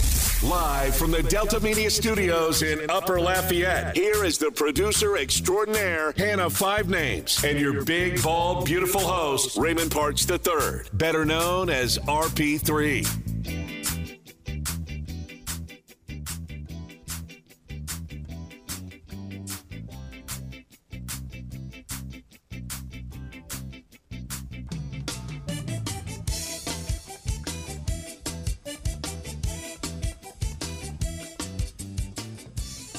Hour number 3 has arrived here on RP3 and Company. I'm the big, bald, and beautiful one, Raymond Parch III. I'm joined inside the studio by Miss Hannah Five Names, the producer extraordinaire. Coming up half an hour from right now, Ross Jackson will be joining us from the Locked On Saints podcast as we put a exclamation point or finish writing the obit on the New Orleans Saints 2022 season, which came to a miserable end yesterday inside the Caesars Superdome with a 10-7 loss. 10-7. Oh, me, oh, my. That is just the worst. That'll be coming up half an hour from right now. Don't forget to vote on our poll question of the day, though. What will the outcome of tonight's title game be? Will it be TCU wins a close one? Will it be UGA wins a close one? Will it be TCU wins in a blowout? Or will it be UGA winning in a blowout? Go vote. Leave your comments on Facebook and Twitter. Just make sure you keep it clean for the kids. Right now, though, it's time for us to talk more about that national championship game. Earlier, we got the Georgia perspective with Daniel Monroe joining us here. But now it's time for the Horned Frog perspective. And it's time for us to talk with Stephen Simcox of the Locked On Horned Frogs podcast. Locked On TCU is how you can follow him on social. Stephen, good morning. Thank you for making the time, brother. How are you? We lost Stephen. Stephen was so excited about coming on the air, he couldn't take it anymore, and his phone disintegrated, thus dropping the call. Live radio, ladies and gentlemen. We got Stephen now. Stephen, good morning to you, brother. How are you? I'm sorry, fellas. I'm doing great. Had some cell service issues there, but we're good now. Thanks for having me on the show. Not to worry, man. Not to worry. Appreciate you making the time. Obviously, it's a huge day because the Horned Frogs are playing for a national championship. Let's just start there. How absolutely bananas is it that a team that had a losing record a year ago is now 60 minutes away from being national champs?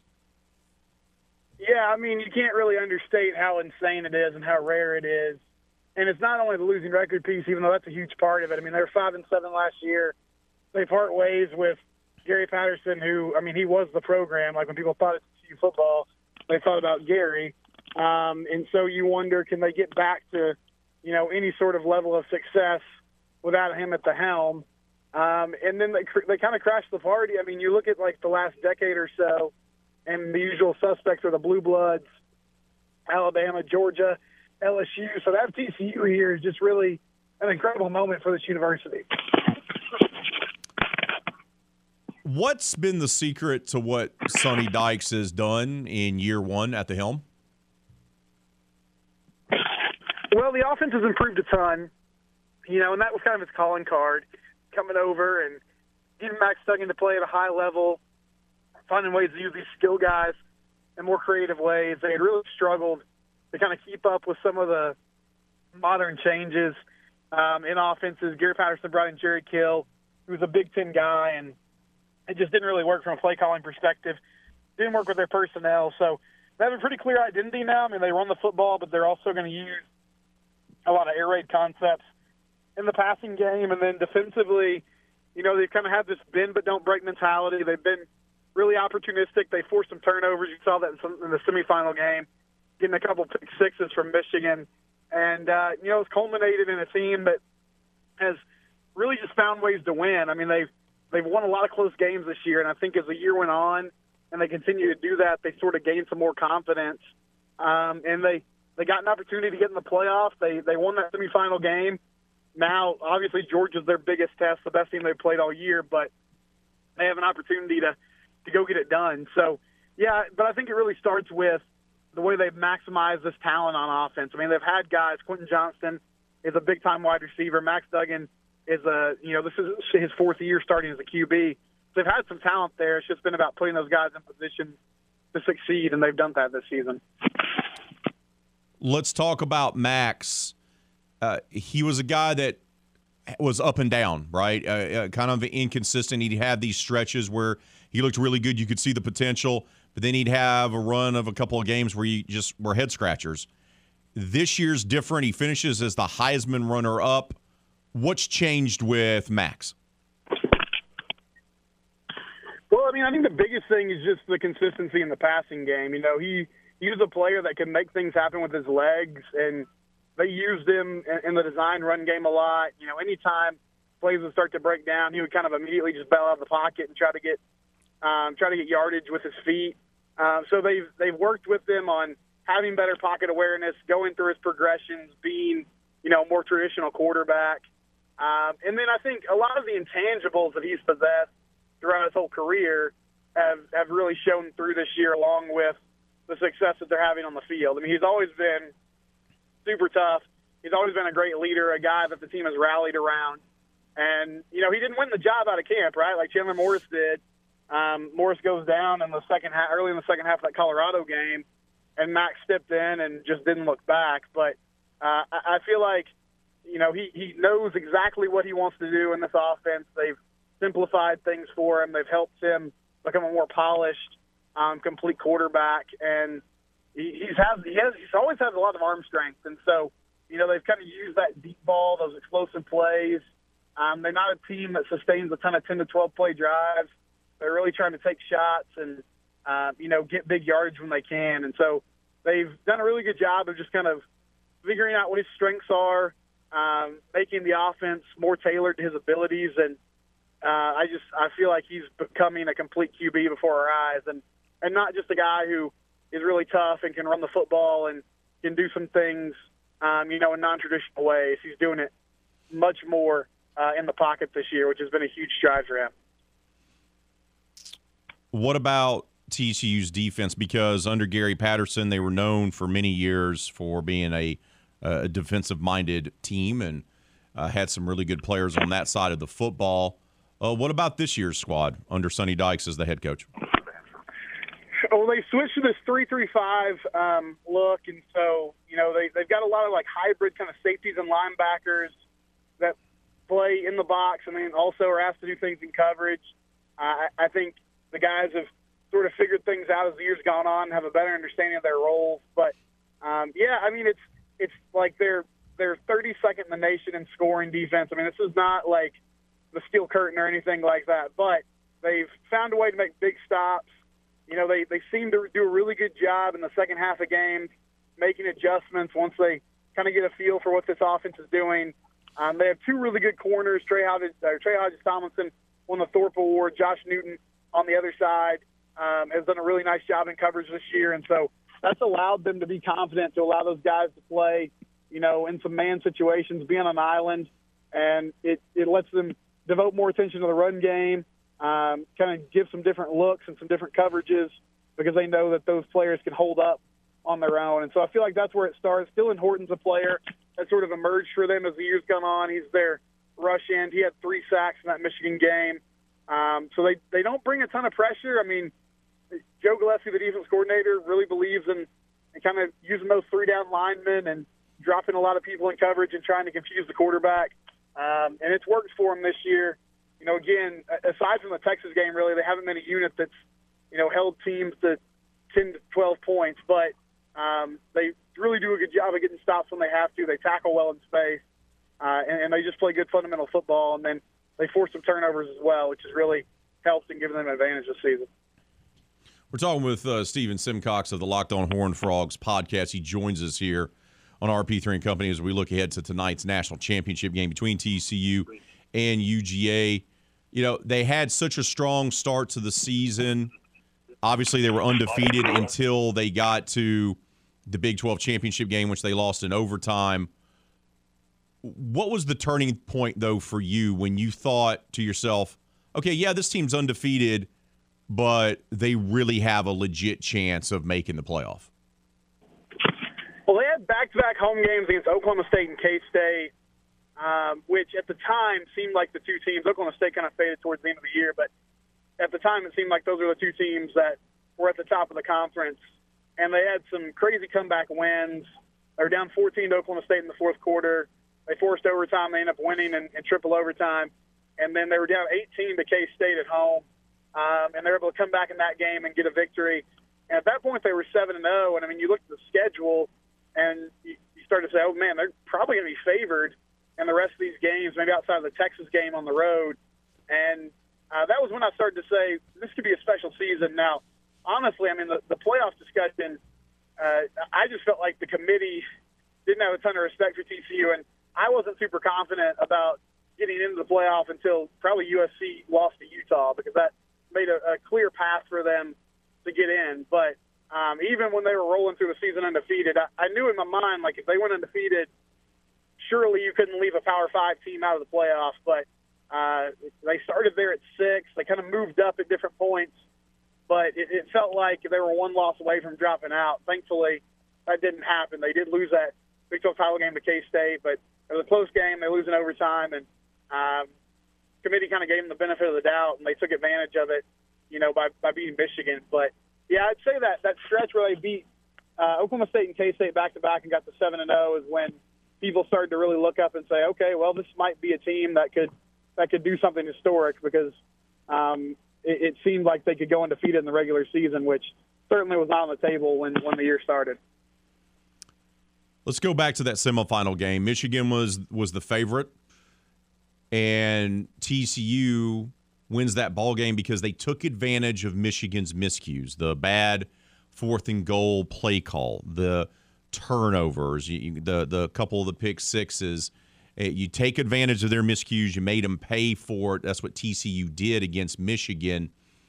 Is that what we saw in the semifinal? Has that been kind of their bread and butter this season when they've had all these close wins and all these come-from-behind wins? Is that they take advantage of the other team's miscues more than, say, dominating their opponent? Yeah, I'd say so. I think also just making big plays when they had to. I mean, Michigan cut that lead to 21-16. And then cut it to 41-38. TCU's got 3rd and 7. Looks like, all right, this might be the time where Michigan takes over this game, and then they get, you know, a little 75-yard pass to Quentin Johnson on a crossing route, and suddenly it's a 10-point lead again. And so they've had a knack for doing that. They've definitely taken advantage of opportunities this season. They don't really let teams get away with some of those mistakes. And you know, I thought they played really well straight up against Michigan in some aspects. People really seem to think that Michigan could just push them around with that offensive line that won the Joe Moore Award. And honestly, aside from that, Michigan ended up scoring a lot of points in that game, but aside from that, the first run that Donovan Edwards broke off, they did a really good job, I felt like, against the run, you know, between the tackles, which is the advantage everybody thought Michigan had. And then the Wolverines started using some play action to kind of get behind those safeties and linebackers and make some plays. But they're definitely a team that, you know, they needed some help this year at times. And, you know, those pick sixes, I thought they were certainly mistakes by J.J. McCarthy, but they're also good plays. You know, Bud Clark closes on an out route, makes a pick, takes it to the house. D. Winters kind of right place, right time, playing in zone, reads the quarterback and takes it to the house after intercepting it. So they've definitely been a team that, you know, takes advantage of opportunities. And, if Michigan doesn't create those turnovers, if they don't get inside the 5-yard line twice without any points, then it's definitely a different ball game. But TCU did a good job of executing when they had to. Let's talk about tonight's matchup. You know, we see Georgia struggle in the last two games, SEC championship against LSU and then a semifinal against Ohio State with the big chunk plays. Pass defense was a little suspect, gave up a ton of yardage. Does that give you hope or optimism that TCU can do the same thing after seeing Georgia struggle the last two games with pass defense? It does. I mean, I think the big question for TCU is twofold. It's one, can they protect Max Duggan, which the offensive line has done a nice job this year. But, you know, Georgia, obviously Jalen Carter's a monster, and then they got guys on the outside as well. Can you give Max time? And then can somebody else besides Quentin Johnston step up? I think Quentin's going to have, you know, a good matchup with Ringo on the outside. I imagine he'll win some of those battles, but is it Tay Barber? Is it Jordan Hudson? You know, Savion Williams? One of these other wide receivers is going to have to get separation against some of these, you know, secondary Georgia DBs to be successful in the passing game. But, yeah, I think, you know, the way that Ohio State, and to a certain extent LSU as well, in the second half of that SEC title game, was able to get yards through the air. You know, that's kind of TCU's MO. They want to throw the ball down the field. They want to get explosive plays. So if they can do that, then it evens this playing field a lot. That's certainly been the formula. I don't know how well they can run the ball today. Kendre Miller is questionable, their main running back. My guess is he probably gives it a go. I'm not sure how effective he'll be. But running against Georgia has been tough sledding. So, I mean, I think they'll do it to kind of keep appearances and keep that defense honest. But if they're winning this football game, it'll be, you know, doing similar things that Ohio State did, which was throwing the football and then Max Duggan, when plays break down, making things happen, you know, with his legs. And I expect them to use him in the design run game more too because, I mean, heck, this is the last game of the season, so it's not like you're saving him for something else down the road. What's it going to mean if the Horned Frogs can win tonight? Last national title was 1938 when they went undefeated and beat Carnegie Tech in the Sugar Bowl, and Dutch Meyer was the coach. It's been almost 100 years since TCU has a national championship.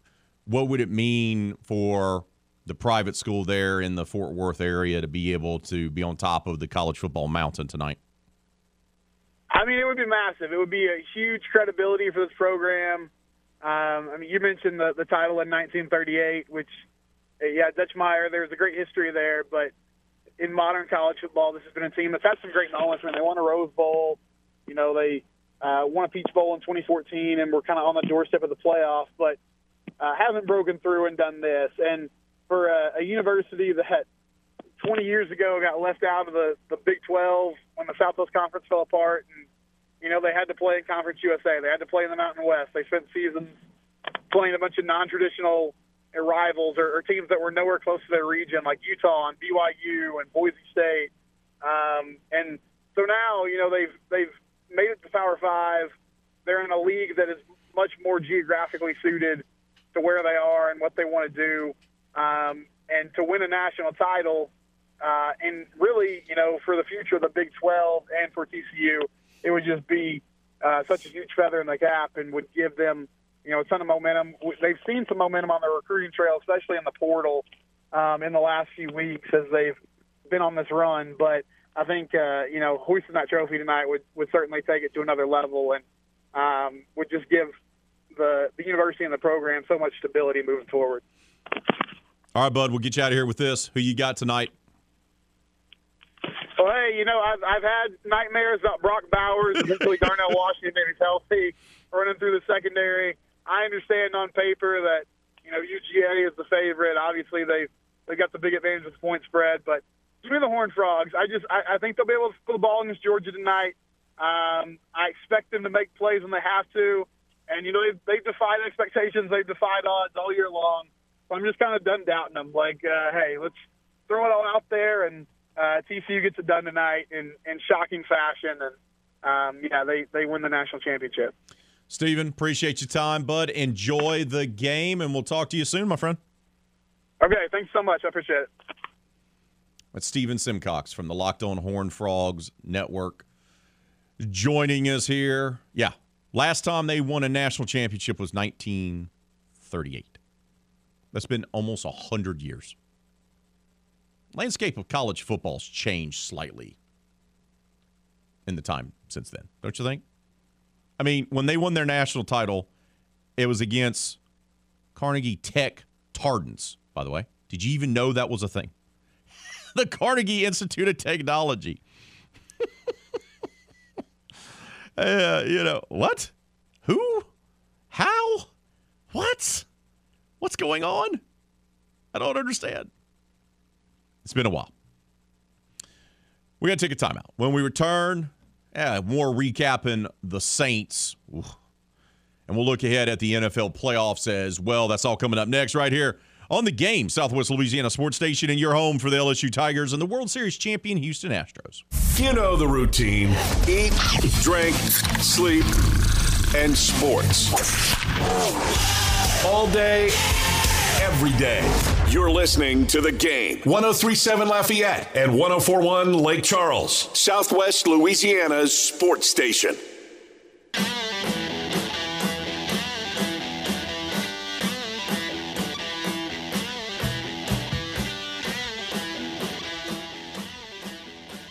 New Orleans Saints end the season with a 10-7 loss. Woof. This team just can never get it together the entire season. Like yesterday, the defense, which has been on the struggle bus for more than half the season, played lights out. Sam Darnold, 43 yards passing. No touchdowns, 2 picks. And they even got one of those picks late. Daniel Sorensen, out of nowhere, takes the errant pass and gives them great field position. 2 picks. No touchdowns from the quarterback. 43 yards passing. You hold the opposition to 10 points. But what happened? The same thing that's happened all season long. Offense struggles. Offense sputters, can't get anything going, and then the defense gives up a couple of big plays to lose the game late in the game. It's what happened in Arizona. It's happened in Cincinnati, Tampa. You name, you can do half the losses that the Saints had this year, and it's the same exact formula that happened every time. Have a lead, have an opportunity to win the ball game, unable to pick up first downs, unable to put more points, unable to take advantage of the other team's miscues late. Whether it's bad play calling or execution, you saw it again yesterday. Whether it was wide receivers dropping Andy Dalton passes or whether it was Andy Dalton throwing behind the wide receiver, we saw both of those late. They couldn't take advantage, and sure enough, in a 7-7 ball game, they give the ball back. Put the defense back on the field again. And the defense have been playing lights out. But Sam Darnold made a couple of plays with his legs to pick up first downs. That one on third down was brutal. And they kicked the game-winning field goal. And the Saints get swept by a team that fired its head coach, that traded away its best offensive player, and traded away its best wide receiver during the season. Unacceptable. Unacceptable. And this is the thing about this team for so many folks that is so frustrating. And Tyrann Mathieu, who came up with another interception yesterday after a slow start to the season, after the first half of the season where he was nowhere to be found and couldn't tackle, he finished strong like the defense did in the second half of the season. He talked about the frustration of being in so many close games but being unable to pull out the wins.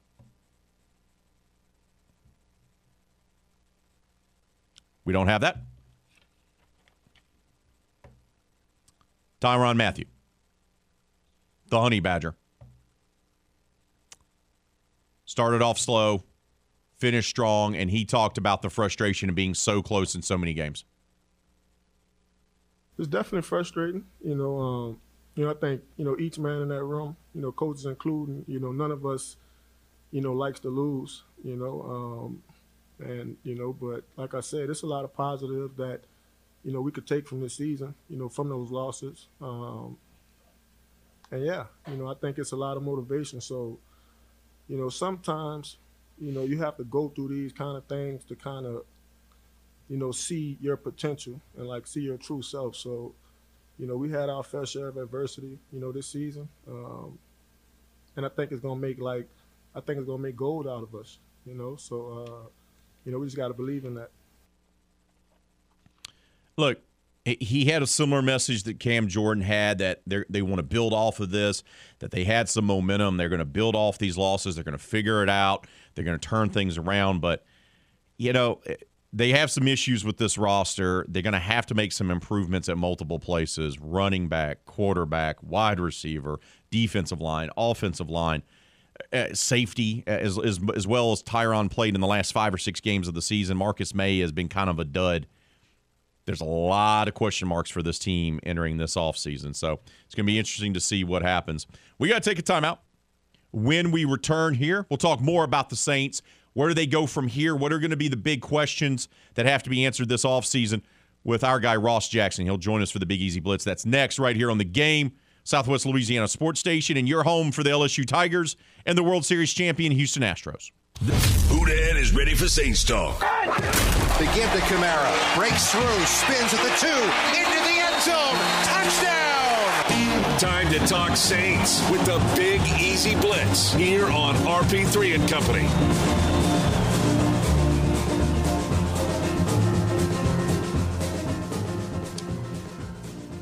Ross Jackson joins us now from the Locked On Saints podcast. Ross, good morning, brother. How are you?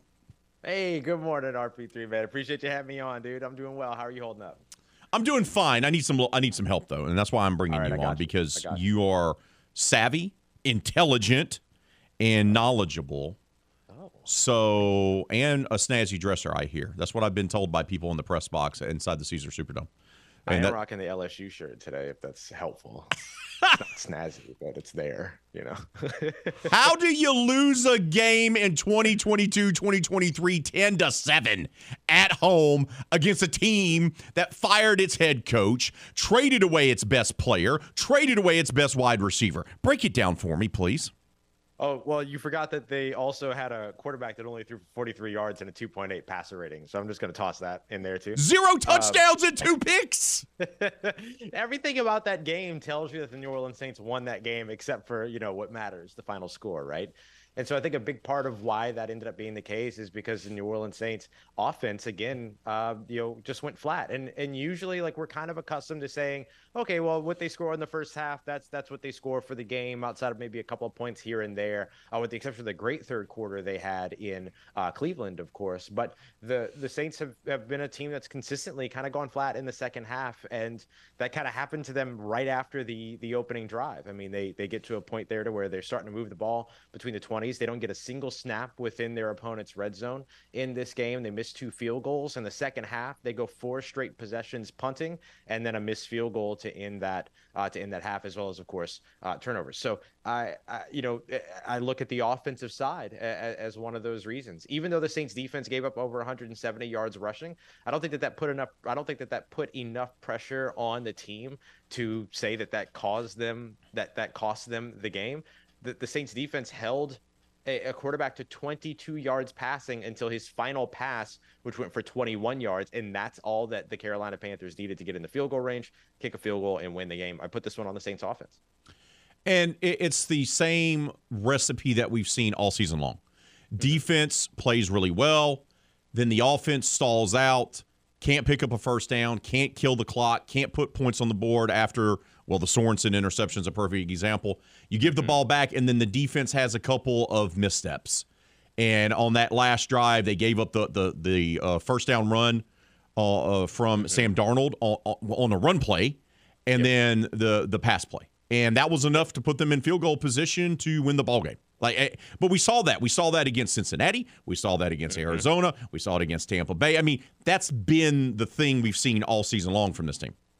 Yeah, and defensive end Cam Jordan spoke about it with us after the game and said pretty much to the effect the same thing that you're saying, was that this game was just a microcosm, representative or reflective of what the entire New Orleans Saints offseason has unfortunately been so far. Opportunities that they weren't able to finish up on, points that they left on the field. I think it's their 6th or 7th It's their sixth single score loss of the year. So this isn't a team that, went out there and got blown out or was a bad team by that measure, but they were a team that couldn't finish games and that never really had juice, where if you knew late in a game that the New Orleans Saints were going to face a deficit, you didn't really expect them to close that deficit and come back for a victory. And that's new for a lot of New Orleans Saints fans who are used to seeing Drew Brees, who, you never did count out in a game. The Saints on their offensive side, particularly with the way that they performed this offseason or this season, never really felt like they were going to be able to get back into games. And that's disappointing because there's so much talent on that New Orleans Saints offense, even considering the players that they lost in Michael Thomas and Jarvis Landry throughout the season.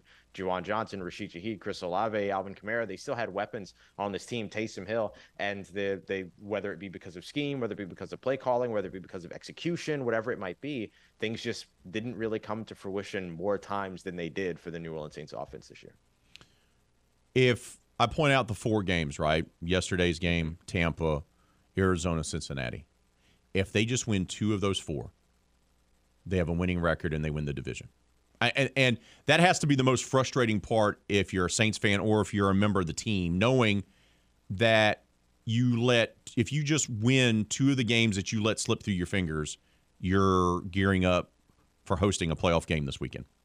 Yeah, and I think the one that hurts the most outside of this past loss yesterday was that Tampa Bay Buccaneers game in Tampa, where you had it sewn up. You had a 13-point lead in that game, and the offense wasn't able to put together sustained drives long enough to help put it away, and the defense wasn't able to close it out against Tom Brady, who you just simply can't count out at any point. It doesn't matter how old he is. He'd be 76 out on the field next year for all I care, and you still don't count him out at any point at the end of the game. And so, you look at that game in particular, considering the fact that Tampa Bay Buccaneers also lost to the Atlanta Falcons yesterday. I mean, the Saints could have been in prime position with that win to potentially disappoint and, pick up the NFC South with a win yesterday. And so, yeah, I do think that that's frustrating for you. I think that that's frustrating for the team as well. And something that, Cam Jordan mentioned yesterday, he said, I asked him what his advice was for his teammates, the younger teammates, everybody. And what he said was, let this loss burn. Let it motivate you throughout the offseason, because this loss sucked and it hurt and it should hurt, and make sure you feel it at the front of your mind so that we're ready to go in 2023. We're talking with Ross Jackson of the Locked On Saints podcast. He joins us here for the Big Easy Blitz. Will Lutz was not good this season. 9 missed field goals on the year. He missed 2 yesterday. Is it going to be time to move on from Will Lutz as the primary kicker for the New Orleans Saints? I think they'll bring in competition probably in training camp and see if they can get a little bit of a push there.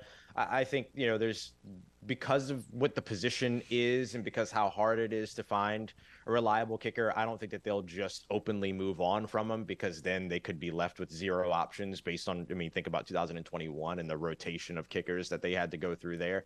But I do think they'll bring in competition in training camp, and then that way they can make the decision about which would be the best, which player would be best for their team moving forward into 2023. But you have to be careful at that position, moving on from a player and then trying to bring in a replacement, because kind of like how you can get stuck in kind of that bad cycle of quarterbacks, you can easily get stuck in a bad cycle of kickers, and you don't have to go too far to remember that for the New Orleans Saints.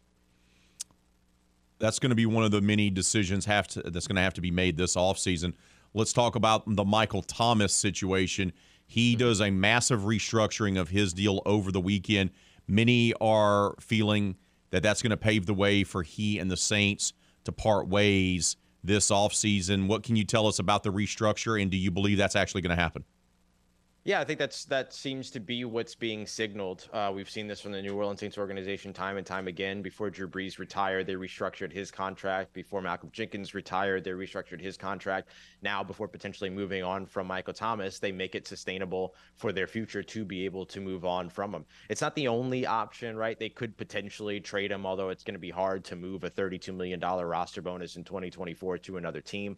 The Saints could also choose to find a way to deal with that money if they decide to move on and continue, actually not move on, but continue with him on the team. This at least just opens up more avenues, and now they actually have some options, which they didn't necessarily have options before based on his salary cap. So him taking that sort of reworked contract and dropping to that veteran minimum next year helps the Saints a ton if they do decide to move on from him. If they do so, expect it to be a post-June 1 transaction so that they can openly move on from him, but it won't hit the books until June 1st, which will allow them to defer a little bit of the dead money to future years. Do you believe in your heart of hearts that Michael Thomas has played his last game as a Saint? I can't say that I know for sure, but I think that if you're just accepting the signs that are out there, he's played 10 games in the last 3 years. He's been dealing with significant injuries over the course of his time. Then there was the whole off-season situation a couple of years ago, and then of course them restructuring this contract. The signs are pointing to him and the New Orleans Saints headed towards a split. Will that be what happens? We'll have to wait and see. But the signs are certainly pointing in that direction. Marcus Davenport gets ejected in this game yesterday. He ends his 2022 season with a mere half sack. For a guy that's supposed to be a premier pass rusher, he's constantly almost there, right? You see him during the game. I watched him yesterday. Almost got a sack, and his entire career has been almost. It's a contract year. Do the Saints try to bring him back, or do they just finally move on from the Marcus Davenport experiment? Yeah, I think there's two factors here, right? There's the fact that Marcus Davenport never really ever turned the corner. He finished his contract year with technically more ejections than sacks. That's not great. No, and so not optimal, Ross. Not optimal. No.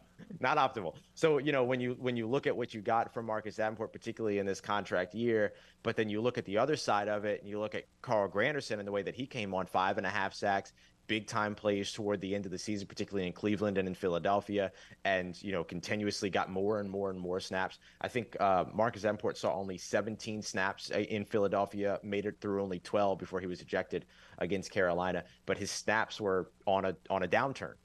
So I think everything points to the New Orleans Saints potentially feeling more comfortable moving forward with Carl Granderson than moving forward with Marcus Davenport. I wouldn't say that Marcus Davenport's time in New Orleans is entirely over, but I don't think that they give him some type of a big premium position type contract. I think you let him go and test the market. And if somebody pays him, somebody pays him. If they don't, and you want to, maintain somebody for depth purposes, that's a part that knows your scheme, then you can go ahead and bring him back on a 1-year kind of prove it deal. But that's going to be hard to find for any first round pick. I think he'll get an offer somewhere out on the market. And I think if you're the New Orleans Saints, you'll take that risk. I think between Cam Jordan as well as Carl Granderson and a really, really good group of edge rushers coming up in this year's draft, that they shouldn't be in a panic to retain him if they don't feel that he's going to be a good fit. And I think this contract season shows you that he just wasn't really able to get where the New Orleans Saints expected when they spent 2 first-round picks and a 5th-round pick to get him. And I don't see a reality in which he's back unless he's not getting an offer anywhere else. They thought they maybe had themselves a great DeMarcus Ware find, and it just never materialized for them in that regard. Is Pete Carmichael going to be the offensive coordinator for this team in 2023?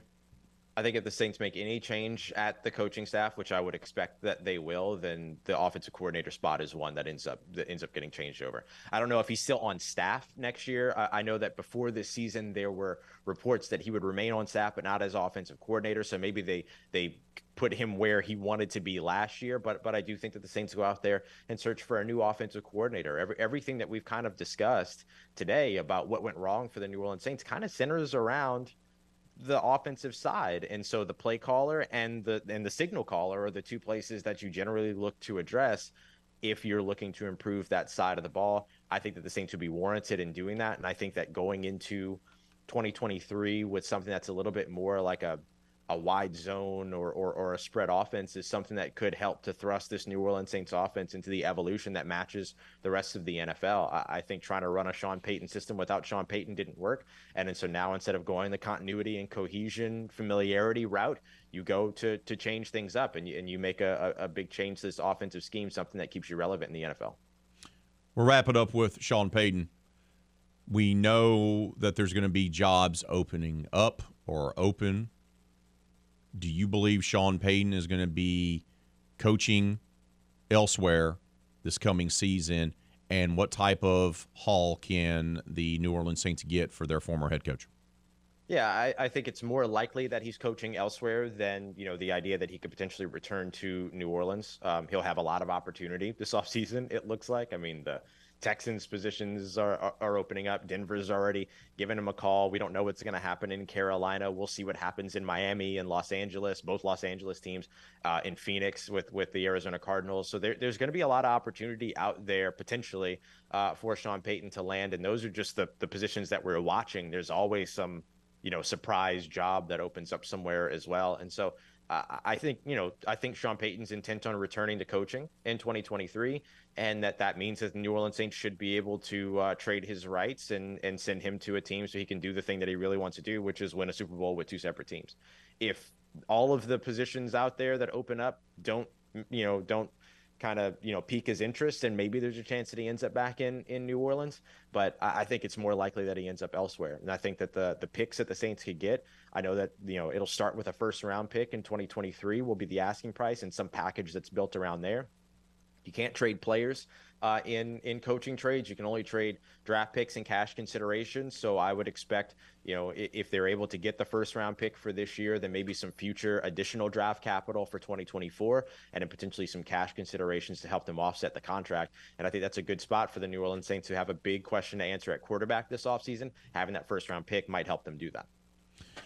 Ross, always appreciate your time, brother. Enjoy a little bit of time off before you gear up for the Senior Bowl, because I know that's on already in the planner, on the schedule, my friend. But appreciate your time as always, bud, and enjoy this week. Thanks, buddy. Always a pleasure. Thanks so much for having me on. Take care. Stay safe, and I'll talk to you soon. We got to take a timeout. When we return, we'll finalize the poll question of the day and get you set up for Kevin Foote and Footnotes right here on the Game, Southwest Louisiana Sports Station, and your home for the LSU Tigers and the World Series champion Houston Astros.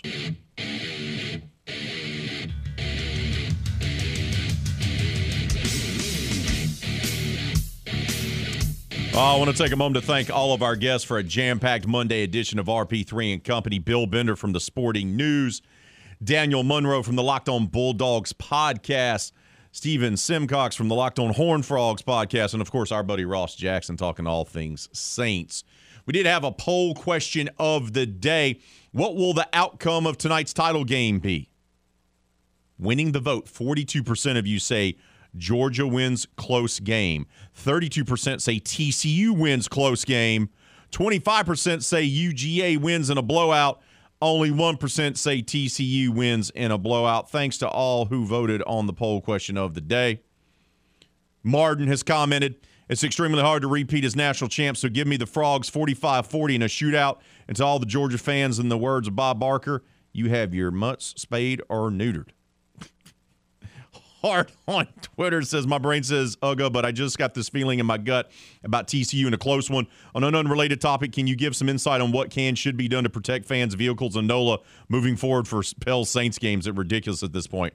I cannot help you with that, Hart. I'm sorry. And Doug says, this year's TCU team plays like they're a team of destiny. I'm pulling for the Frogs. For the producer extraordinaire, Miss Hannah Five Names, I'm Raymond Parch III. We'll do it all again tomorrow, 6 to 9. But until then, be safe out there. Be kind to one another. Kevin Foote and Footnotes is up next right here on the Game, Southwest Louisiana Sports Station, and your home for the LSU Tigers and the World Series champion Houston Astros.